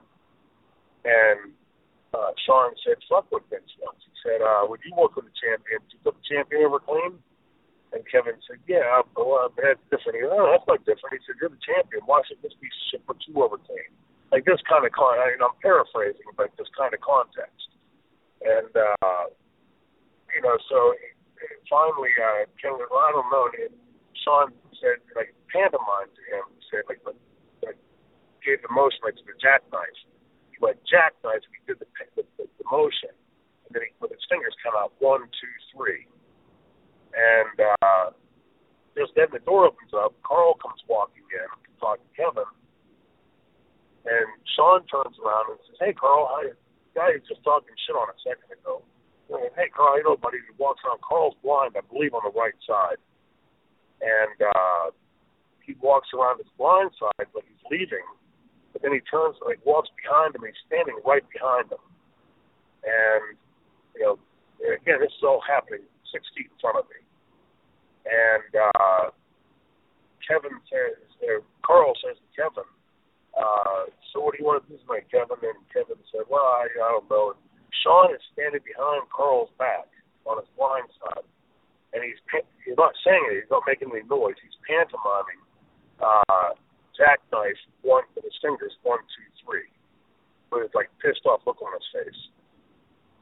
And Kevin finally says, well, I don't know, I'm thinking maybe jackknife 1, 2, 3. And Carl goes, no, we can't do a clean finish. Can't do a return off a clean finish. And so this, the story would take an hour to tell the whole story, but Sean then goes up to the other dressing room where all the boys are and the agents, and he says, as Carl comes walking in to talk to the agents about the finish that Vince himself wanted, and he said, everybody, my name's Shawn Michaels. You may know me as the Heartbreak Kid. This is Carl Houlet. You may know him as Pierre. Pierre thinks he's too big of a star to put our champion over tonight. And Carl goes, Sean, what are you talking about? I didn't say that. And he's, Sean gets a little bit lippy, knowing that everybody's going to pull him apart. And, of course, that's what happened. And everybody pulls them apart. And, so there's a lot of tension in the building that night. So we were all done. Me, Chris, Tammy, and PJ were done before the main event. So we leave and go back to the Montreal Days Inn at the airport. And mine and PJ's room was right next to the front desk. And Chris and Tammy's were in the next room. So as we're walking into the room, the Clique comes walking in behind us. And they tap me on the shoulder and they say, hey, we're down in the room, whatever. We ordered pizza and beer. We come on down, we want to talk to you. So I left them, put my bag in the room, went down to the room they were in, and they were sitting there talking pretty badly about Carl, Pierre. And they asked me what I thought of that. And it's purely from a business standpoint. You can't have a return. If I beat you clean with my finish, it's pretty hard for you to come back and say, well, yeah, but, you have to have some reason to have a return. And I said that. I said, well, I can see his point. It's hard to have a return off the clean finish. And Sean said, see, I told you guys, Shane understands, but you have to understand, Shane, this is the World Wrestling Federation. We do things differently here. And I think it's an alternate universe of physics or something. And so I remember Kevin picking, they were talking shit on Carl. Kevin picking the phone up and saying he was going to call Vince and have him fire Carl. And either Sean, I can't remember this day, I've never remember, but it was either Sean or Scott Hall walked over and hung the phone and pushed the button down on the phone. They said, no, let's think this through. And they started kicking around, and the five of them started saying, we should do this, we should do that, we should do this. And finally, one of them said, I got it. Call Vince and tell him to starve Carl for 3 years. And I remember the feeling of I felt like I was watching a woman being raped. I just wanted to get out of that room and go take a shower. It was disgusting to me. And if you go back and draw, what happened to Pierre's career after that there, Kevin, I left shortly after that. I wasn't there that long. So Kevin last week had told me that they sent Carl down to the what do they call it, the farm league or whatever, Memphis, I think he said. So I'm guessing that they probably were successful in getting what they wanted with Carl. All because Carl wanted to do what Vince McMahon himself had said he wanted. That kind of stuff. They wielded great authority there. And contrary to recent statements that how can we have done anything? Well, ask Dustin Rhodes that, ask Carl that, ask me that, ask a litany of people that have been through there at that time that, and ask Vince that, if you'd be honest with you, because Vince almost lost his ass. If it hadn't been for the Attitude Era that saved him coming out of that time frame, Vince would have been belly up years before. Yeah, and a group that was as thick as thieves, with you guys, you're talking about your friends when you were there in 1990, but, the Clique really becoming the guys that did almost let the ship just kind of fall right off the side of the cliff, because there was just no thought to what was going on, because they're either working with each other in top spots, and the houses, yes, you guys are making a lot of towns, but not necessarily the big numbers that, maybe they were doing 5, 6, 7 years before. But the funny thing about you is you're so perfectly, in tune with what that Intercontinental division was back in the mid to early 90s, where you put it on the best worker on the roster, and he's a guy, especially you as a heel, who could carry that belt for years. And you think about what they did with Jeff Jarrett not soon after you departed, and they only had, you won the Intercontinental title, but it was for a cup of coffee. And whether, you want to believe the stories of, somebody getting jumped by, 10 Marines, and maybe it was 1 or 2 guys, but, maybe somebody not wanting to do the job kind of hurt your run with the Intercontinental Champion, because like I said, the character, the worker, you yourself at that point were such a hot name coming off ECW, it seemed like that's printed money right there. Well, I agree. I mean, thanks for the comments, but if you listen to Shawn Michaels' comments, Shawn will tell you that, Shane Douglas wasn't very good. I'll tell you up front, I think Shawn Michaels is probably the most gifted worker our business has ever seen, which always confounded me as to why he would resort to the type of games and politics that he did. I can't answer that. I guess my Sean can, but because I would in a heartbeat tell you that Shawn Michaels is a better in-ring performer than me, and I would also tell you in that next breath that I was a much better promo than Shawn was. And in the business in those days, it was a package. So if Shane Douglas was able to have great matches with Sabu, Taz, Tommy Dreamer, Raven, Sandman, Terry Funk, Bam Bam Bigelow, Pitbull number 2, but Shawn couldn't have a great match with me, then, maybe you need to ask the question, then why? It's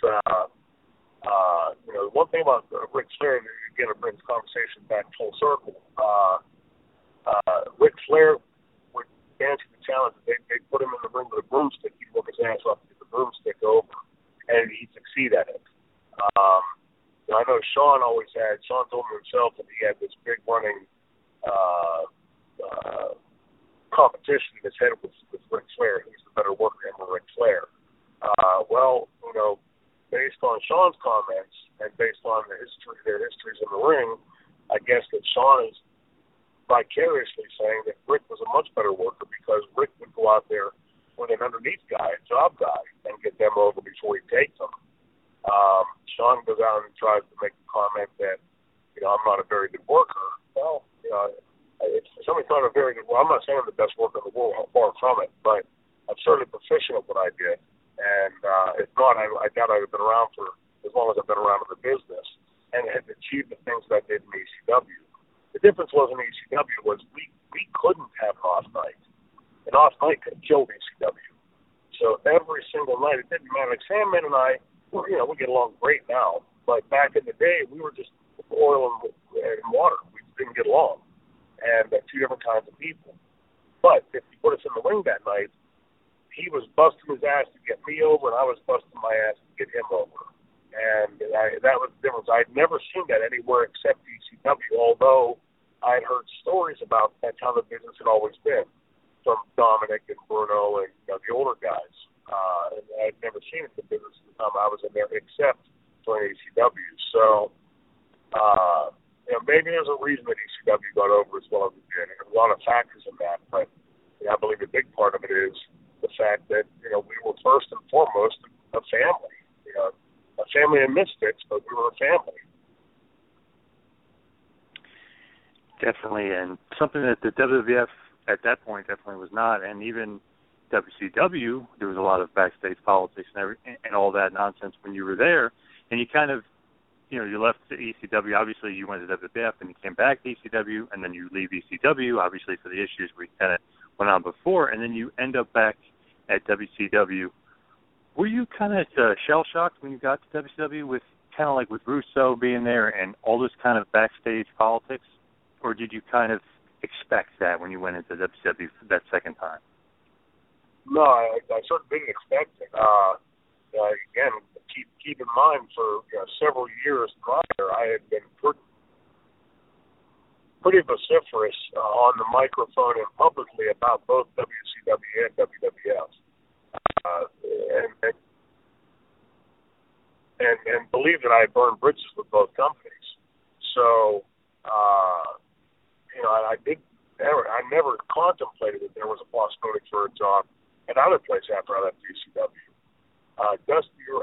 Again, back to Mike Tenay. Mike Tenay had called me and said, I had Dusty Rhodes on my show a couple days ago. Did you hear it? And same thing, asked me to go back and listen to the archive. I did. And Dusty Rhodes made a comment.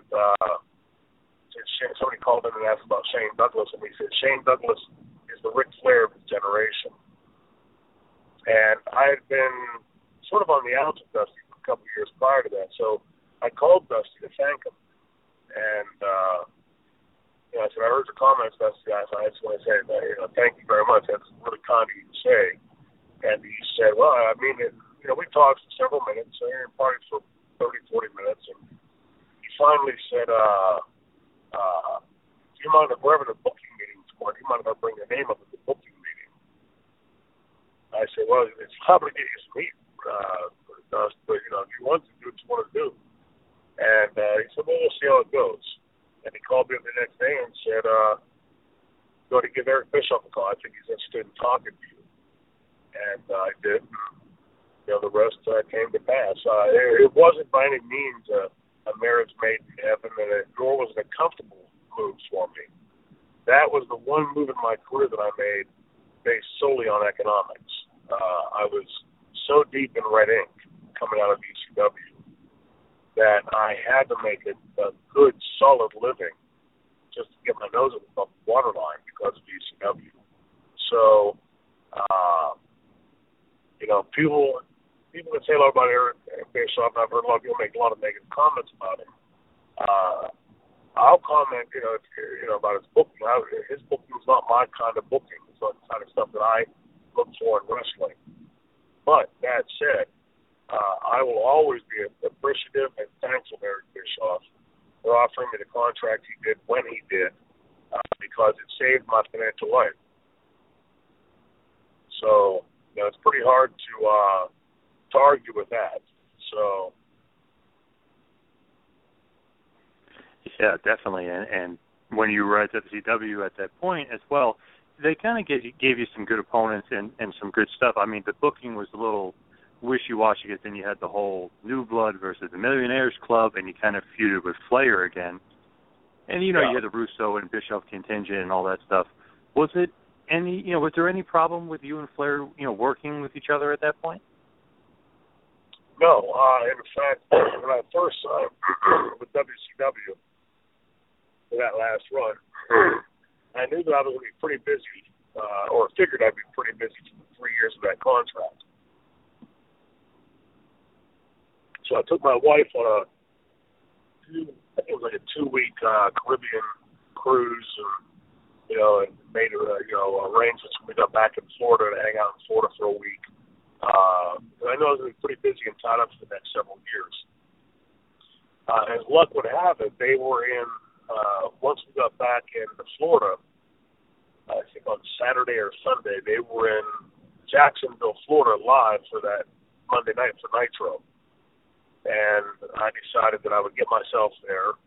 I was already in Florida, so I took the rental car and drove to Jacksonville. And I wanted to go and, make a good showing. Walk in and say hello to everybody in the dressing room, let everybody know that I'm excited to be coming to work there, that kind of thing. Plus, a lot of my friends were. Sammy was there at the time. Mikey Whitworth was there at the time. Chastity was there at the time. And there were, a handful of ECW talents, and guys like Sting that I'd always been good friends with, and so I was looking forward to getting there. And when I walked in that day, I'm standing there saying hello to everybody, and everybody goes dead quiet. Literally, you could hear a pin drop, and I knew Ric Flair had walked in right behind me.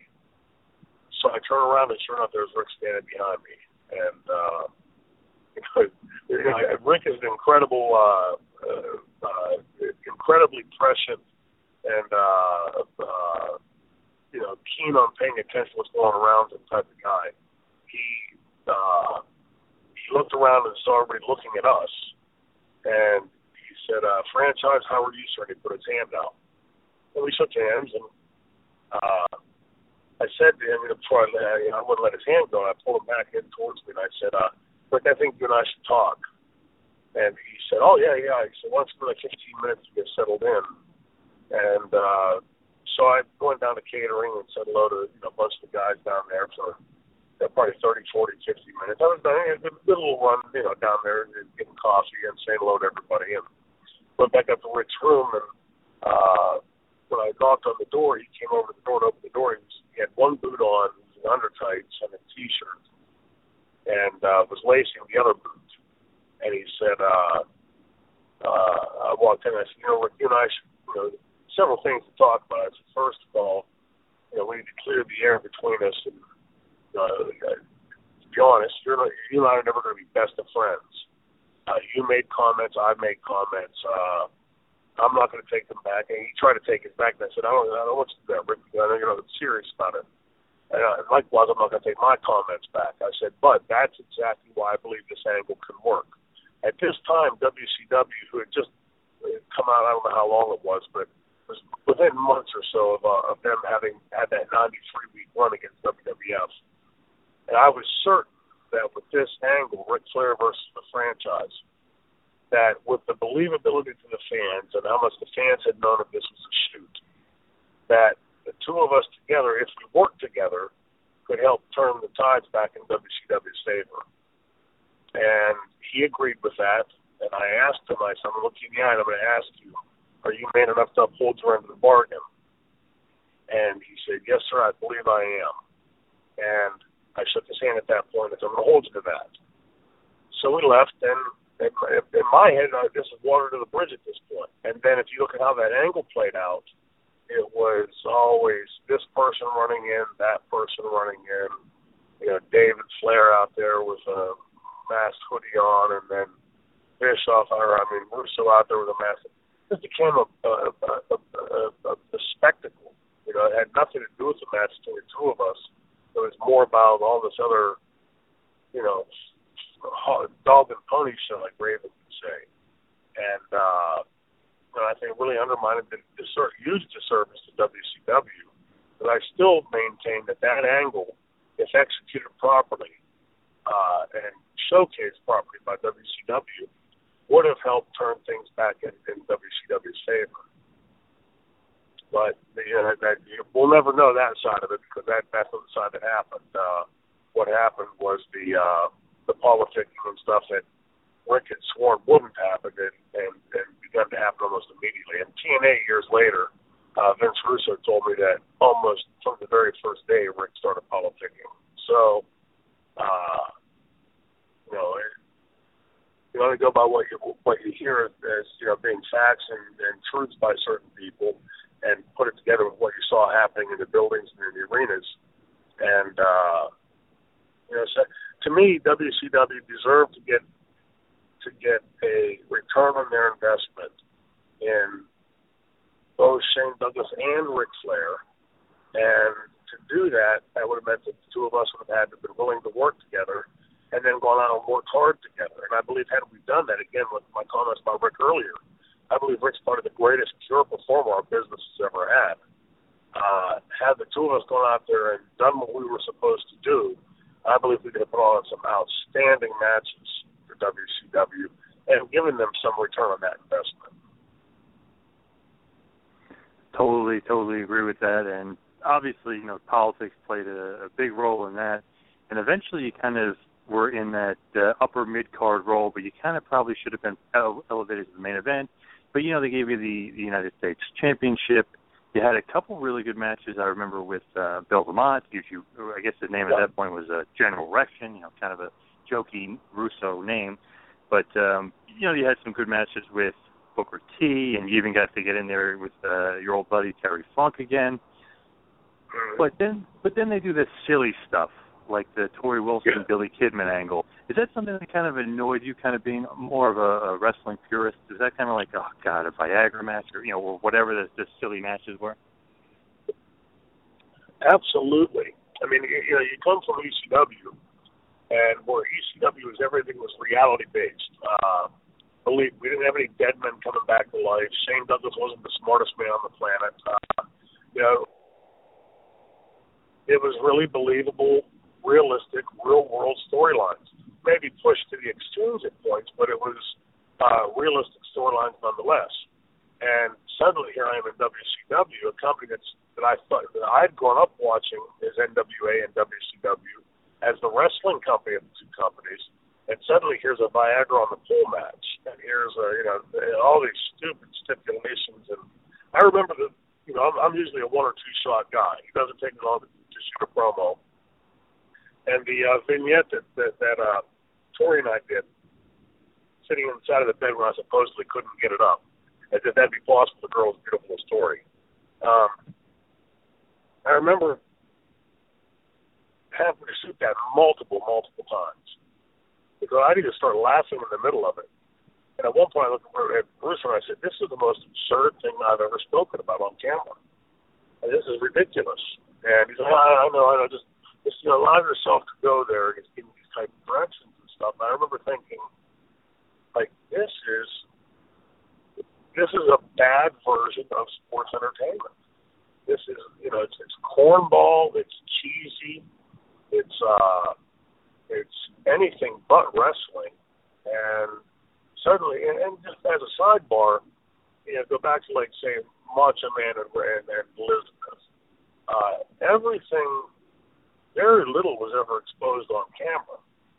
All that was exposed on camera as far as the relationship between those two was that he seemed to be a real jackass to this beautiful, sweet little thing, and the rest of it was left to your own devices. So rather than give you every single word on the page or every single frame in the video, they would give you a snippet and then allow your brain to fill in the rest. And it's like the old horror movies in the 1940s. Today if they would do Dracula, you'd see Dracula ripping the throat out of the girl and blood and guts flying every place and, gurgling and, it would get to the point where it would be so much, it would almost get comical because it's just the violence is changed up so much. But back in the day, the black and white, vampire movies, Dracula movies, you see Bela Lugosi moving towards the girl.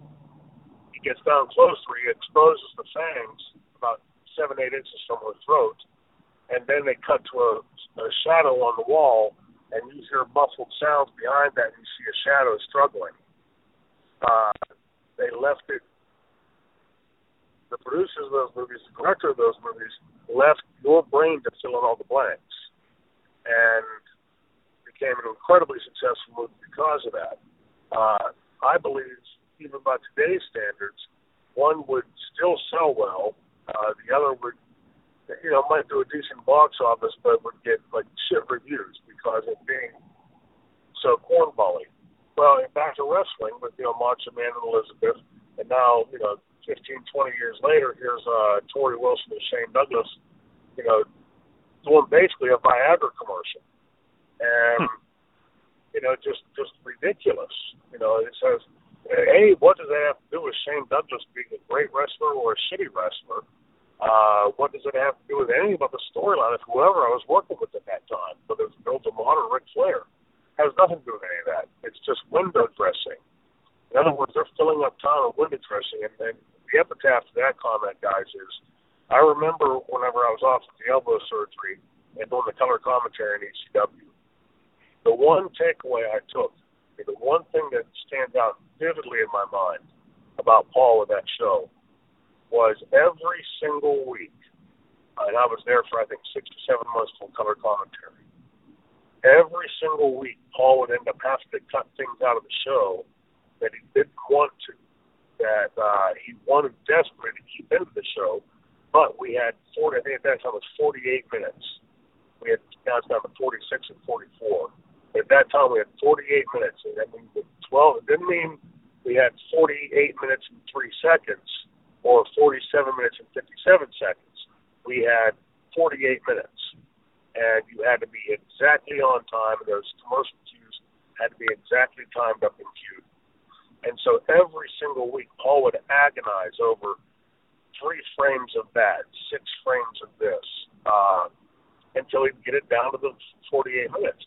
So what was left was 48 minutes of assholes over tea kettle and excitement and action. I don't ever remember Paul having to fill the time, saying, gosh, let's shoot Shane Francine doing a Viagra commercial or whatever. There was always ample amounts of footage. And therein lies the difference. You turn on Monday Night Raw these days, and every single week you see it start off with a 25, 30-minute in-ring blah, blah, blah fest. And to me that seems insane. You get an audience tuning in at 9 o'clock that's ready to see wrestling, and you're going to make them wait at least 30 minutes to see any of that.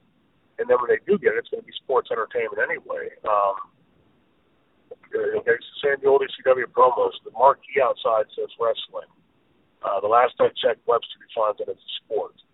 They don't define it as Shane Douglas on a microphone for 30 minutes or Ric Flair or whoever.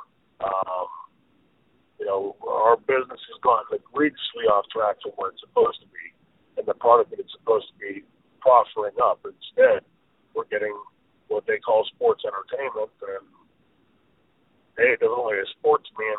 It sure as hell doesn't look very entertaining. So, a misnomer if ever there was one. Now, with you said elbow surgeries, injury and stuff. I was very curious with you because obviously you worked hurt a lot, but how many injuries did you actually accumulate over your basically over 30-year career? Well, my first 11 years, I was 11 years in the business before ECW. I had my first break in wrestling in 1982. Wrestled my way to college on the weekends and a few times a month. But the first 11 years I had a few sprains, maybe a couple stitches, and no real serious injuries. In the ECW, I forget the numbers at the time, but in the 7 years I was in the ECW, it was multiple broken bones, multiple concussions, and multiple surgeries. Cumulatively now over my career, I've had 29 broken bones, 18 surgeries, and 11 concussions. Thankfully, most of those concussions were low-grade concussions, so they weren't only once or twice because I have double vision and sensitivity to light, all that kind of stuff. But the business is, no matter how you slice it, whether it's sports entertainment or ECW extreme wrestling, the business is demanding physically and very, very difficult to do, if not impossible to do, with no injury. Look in WWE right now. I mean, going into WrestleMania, they're decimated with injuries. Seth Rollins out with a complete knee explosion. John Cena with shoulder surgery. This one's out because of that. That one's out because of this. They're really racking them up there.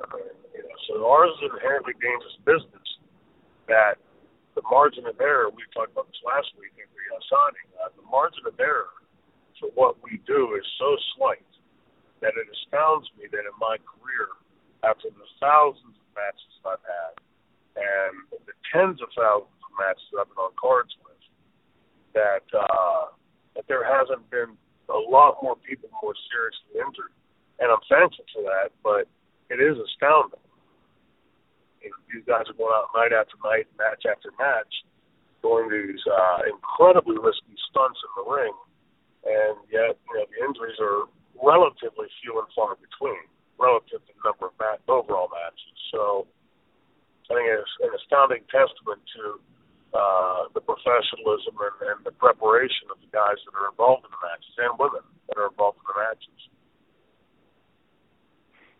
Crazy, the epidemic of injuries. Obviously, you worked injured a lot, and a lot of the times you had that awesome cast or that really cool elbow brace. I mean, not really cool, but it physically just looks kind of cool. Like, oh man, like this guy has been through a war, kind of thing. So you've definitely been through it, and injuries are definitely an epidemic in current wrestling, and that's for sure. And then there's the whole concussion thing, which is a different story for a different day. But if I could rewind it back, you were kind of talking about the early days, and I actually wanted to mention to you this guy, and I actually forgot to mention it to you, and it was all the way back during the Dynamic Dudes days. And I just wanted to ask your opinions on Johnny Ace, a.k.a. John Laurinaitis, because I wasn't sure if that's a guy that's high on your list or if a guy you kind of didn't really appreciate your time with him or not. Well, my time with him, we had a great time. Johnny and I got along famously on the road. We did all the debauchery that would be expected of two young guys on the road. We had a ton of fun, and I think we got along quite well because at the time, and I think it's probably still that way, but less so today than it was then. Back then, it was very rare for wrestlers to be educated, to have a formal education. And Johnny and I both had formal educations. Johnny, in fact, had worked for Honeywell for several years before he broke into the business. He's the younger brother of Animal, Joe Laurinaitis, of the Road Warriors. And I think, followed into the business because he saw the enormous success his brother was having. So I remember vividly, like it was yesterday, being in the car, because back then that's all you did was drive places and wrestle, or in a van going to the airport from some hotel somewhere or whatever. I remember Johnny often saying, because one thing about Johnny was he did not like the way the business was run. He hated it. And he used to always say, Shane, one day with our education, you and I are going to both be running this business. And when we're up there, we're going to do things differently. And I can't speak any firsthand stuff, but I can, if half of the stories I heard are true, then it tells me that Johnny fell back into the let's do like they've always done a routine as opposed to the let's do it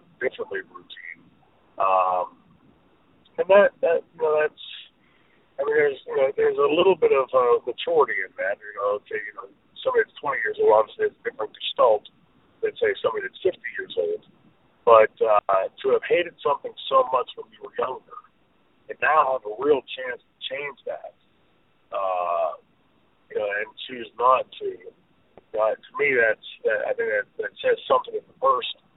So, it's one thing to bitch about something when you're younger, then be given the power to change it and choose not to or do. If you do, then you at least change. Even if you do it and you try and you fail, you at least try. But it makes one end of that spectrum a little bit bullshit. Either it was your comments back then were bogus, or your actions today are bogus. One of the two. But look, I don't sit in Johnny's walk in Johnny's shoes or sit in his seat, so I can't speak personally for what things he's done in each particular occasion. But I know that talking to a lot of the wrestlers that have worked underneath him and worked with him that way don't seem to speak very highly of Johnny. And maybe that's an unfair comparison because in that position, it's a thankless job anyway.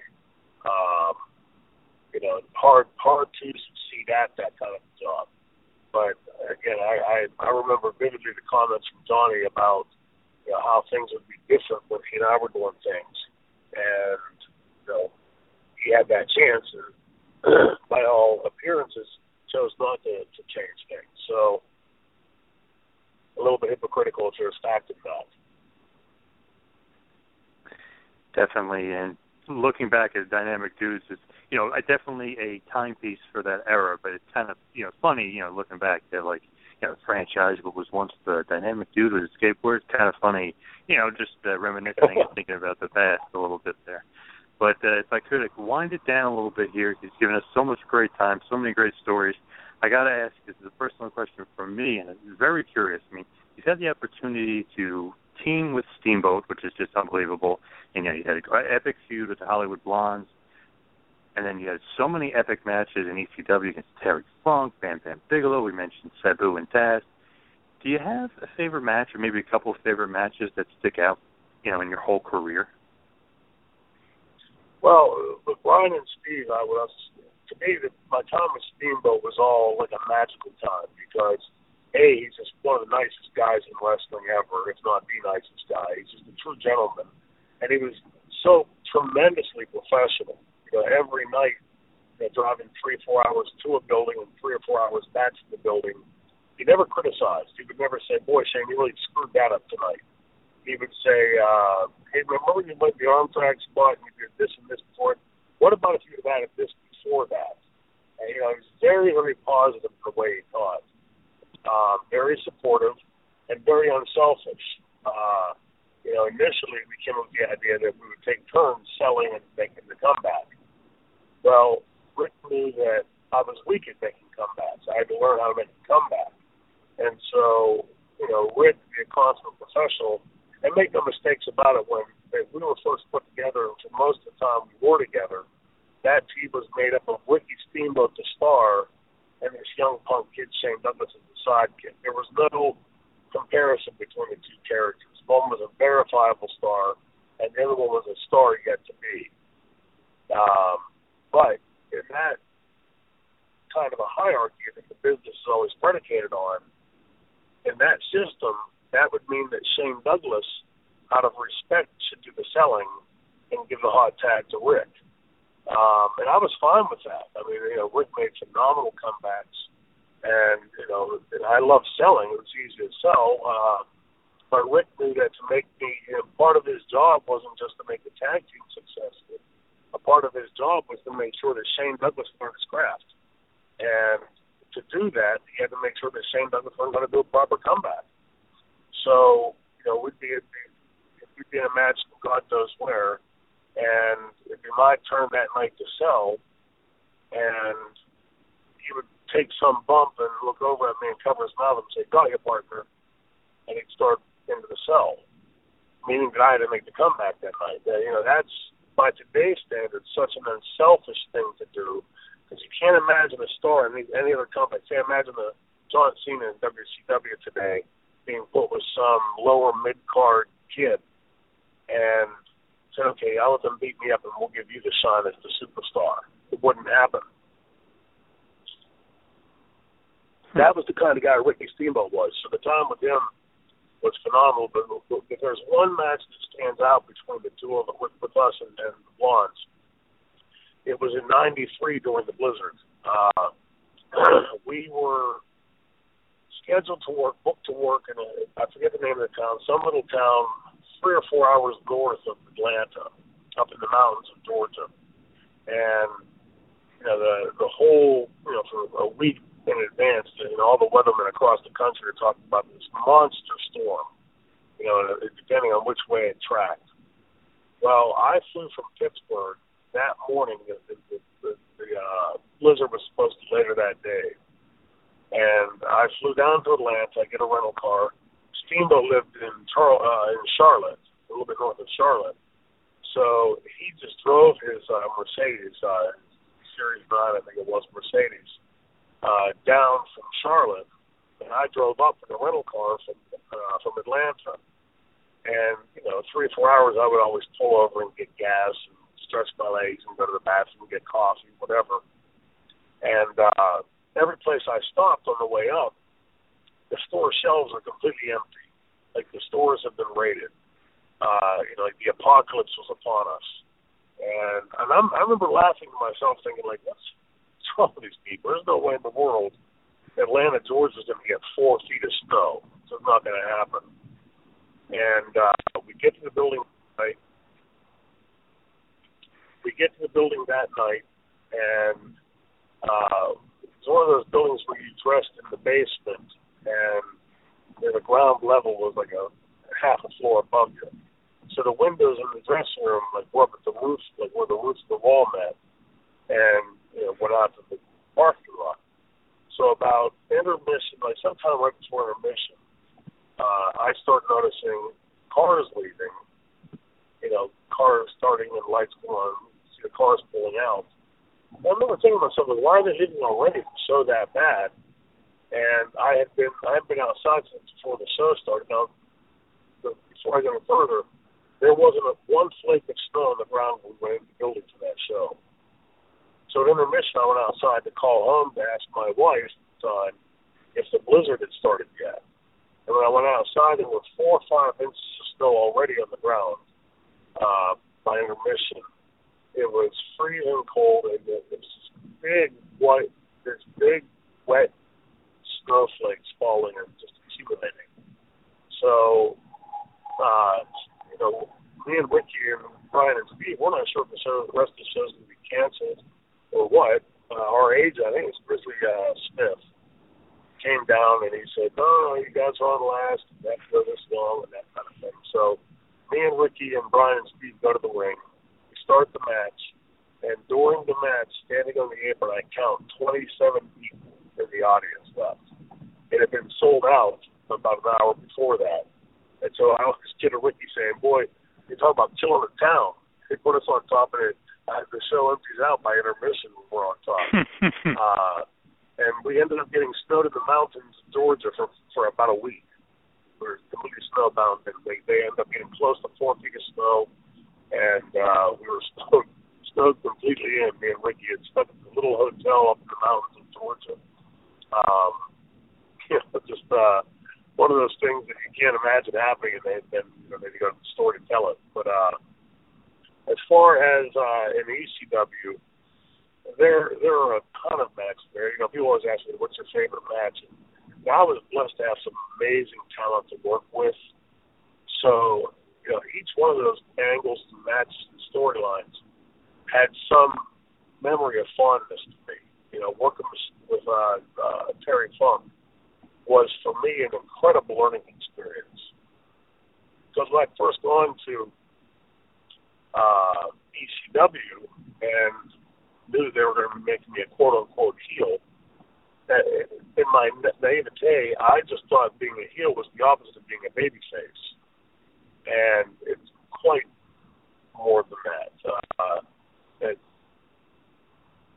Thankfully, I had gone to work with Terry Funk at that key moment in that switchover, and for a pretty extended period, for probably 3-4 months, I worked with Terry Funk at the beginning, and really learned a million % about being a heel. I credit Terry Funk with that. Then from there, I worked at short angles with Tommy Dreamer early in his career. And then just bounced around from different name guys in ECW, and it's just a really fun time in my memory of wrestling. I think of my career, all my memories either come from the Steamboat era, or as far as matches, either come from the Steamboat era or the ECW era. So clearly that speaks about something about the company and the people I was with at that time.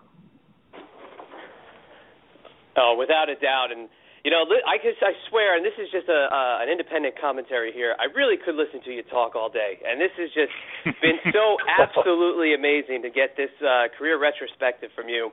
But the hardest question that I love to save for the end is when you close the book on everything. And obviously, I saw you last weekend. Shane Douglas is still getting in the ring, folks, and he's still franchising people left and right. But when you close the book on your career for good, what do you think people are going to say about Shane Douglas, and what do you think the perception of Shane Douglas and what he brought to professional wrestling is going to be? Well, I think the Ric Flair fans are going to say I was the worst wrestler in the history of wrestling. No, seriously, I don't know. I would hope that fans, would be willing to say that they, look back and had a lot of fun memories of entertaining matches that I was in. To me, getting to the point now where you can look back and see that after all these years, that some match or some moment, whether it's a belt throwdown or something else in their career, that is an iconic moment in some fan's head somewhere that sticks out for some reason. Maybe they sat down for the first time with Dad or Grandpa to watch wrestling, or whatever. The nostalgia factor coming into play. So, for me, the fact that I've been able to even have a career this long is astounding. I remember vividly Mick and I, all we ever wanted to do was have a match.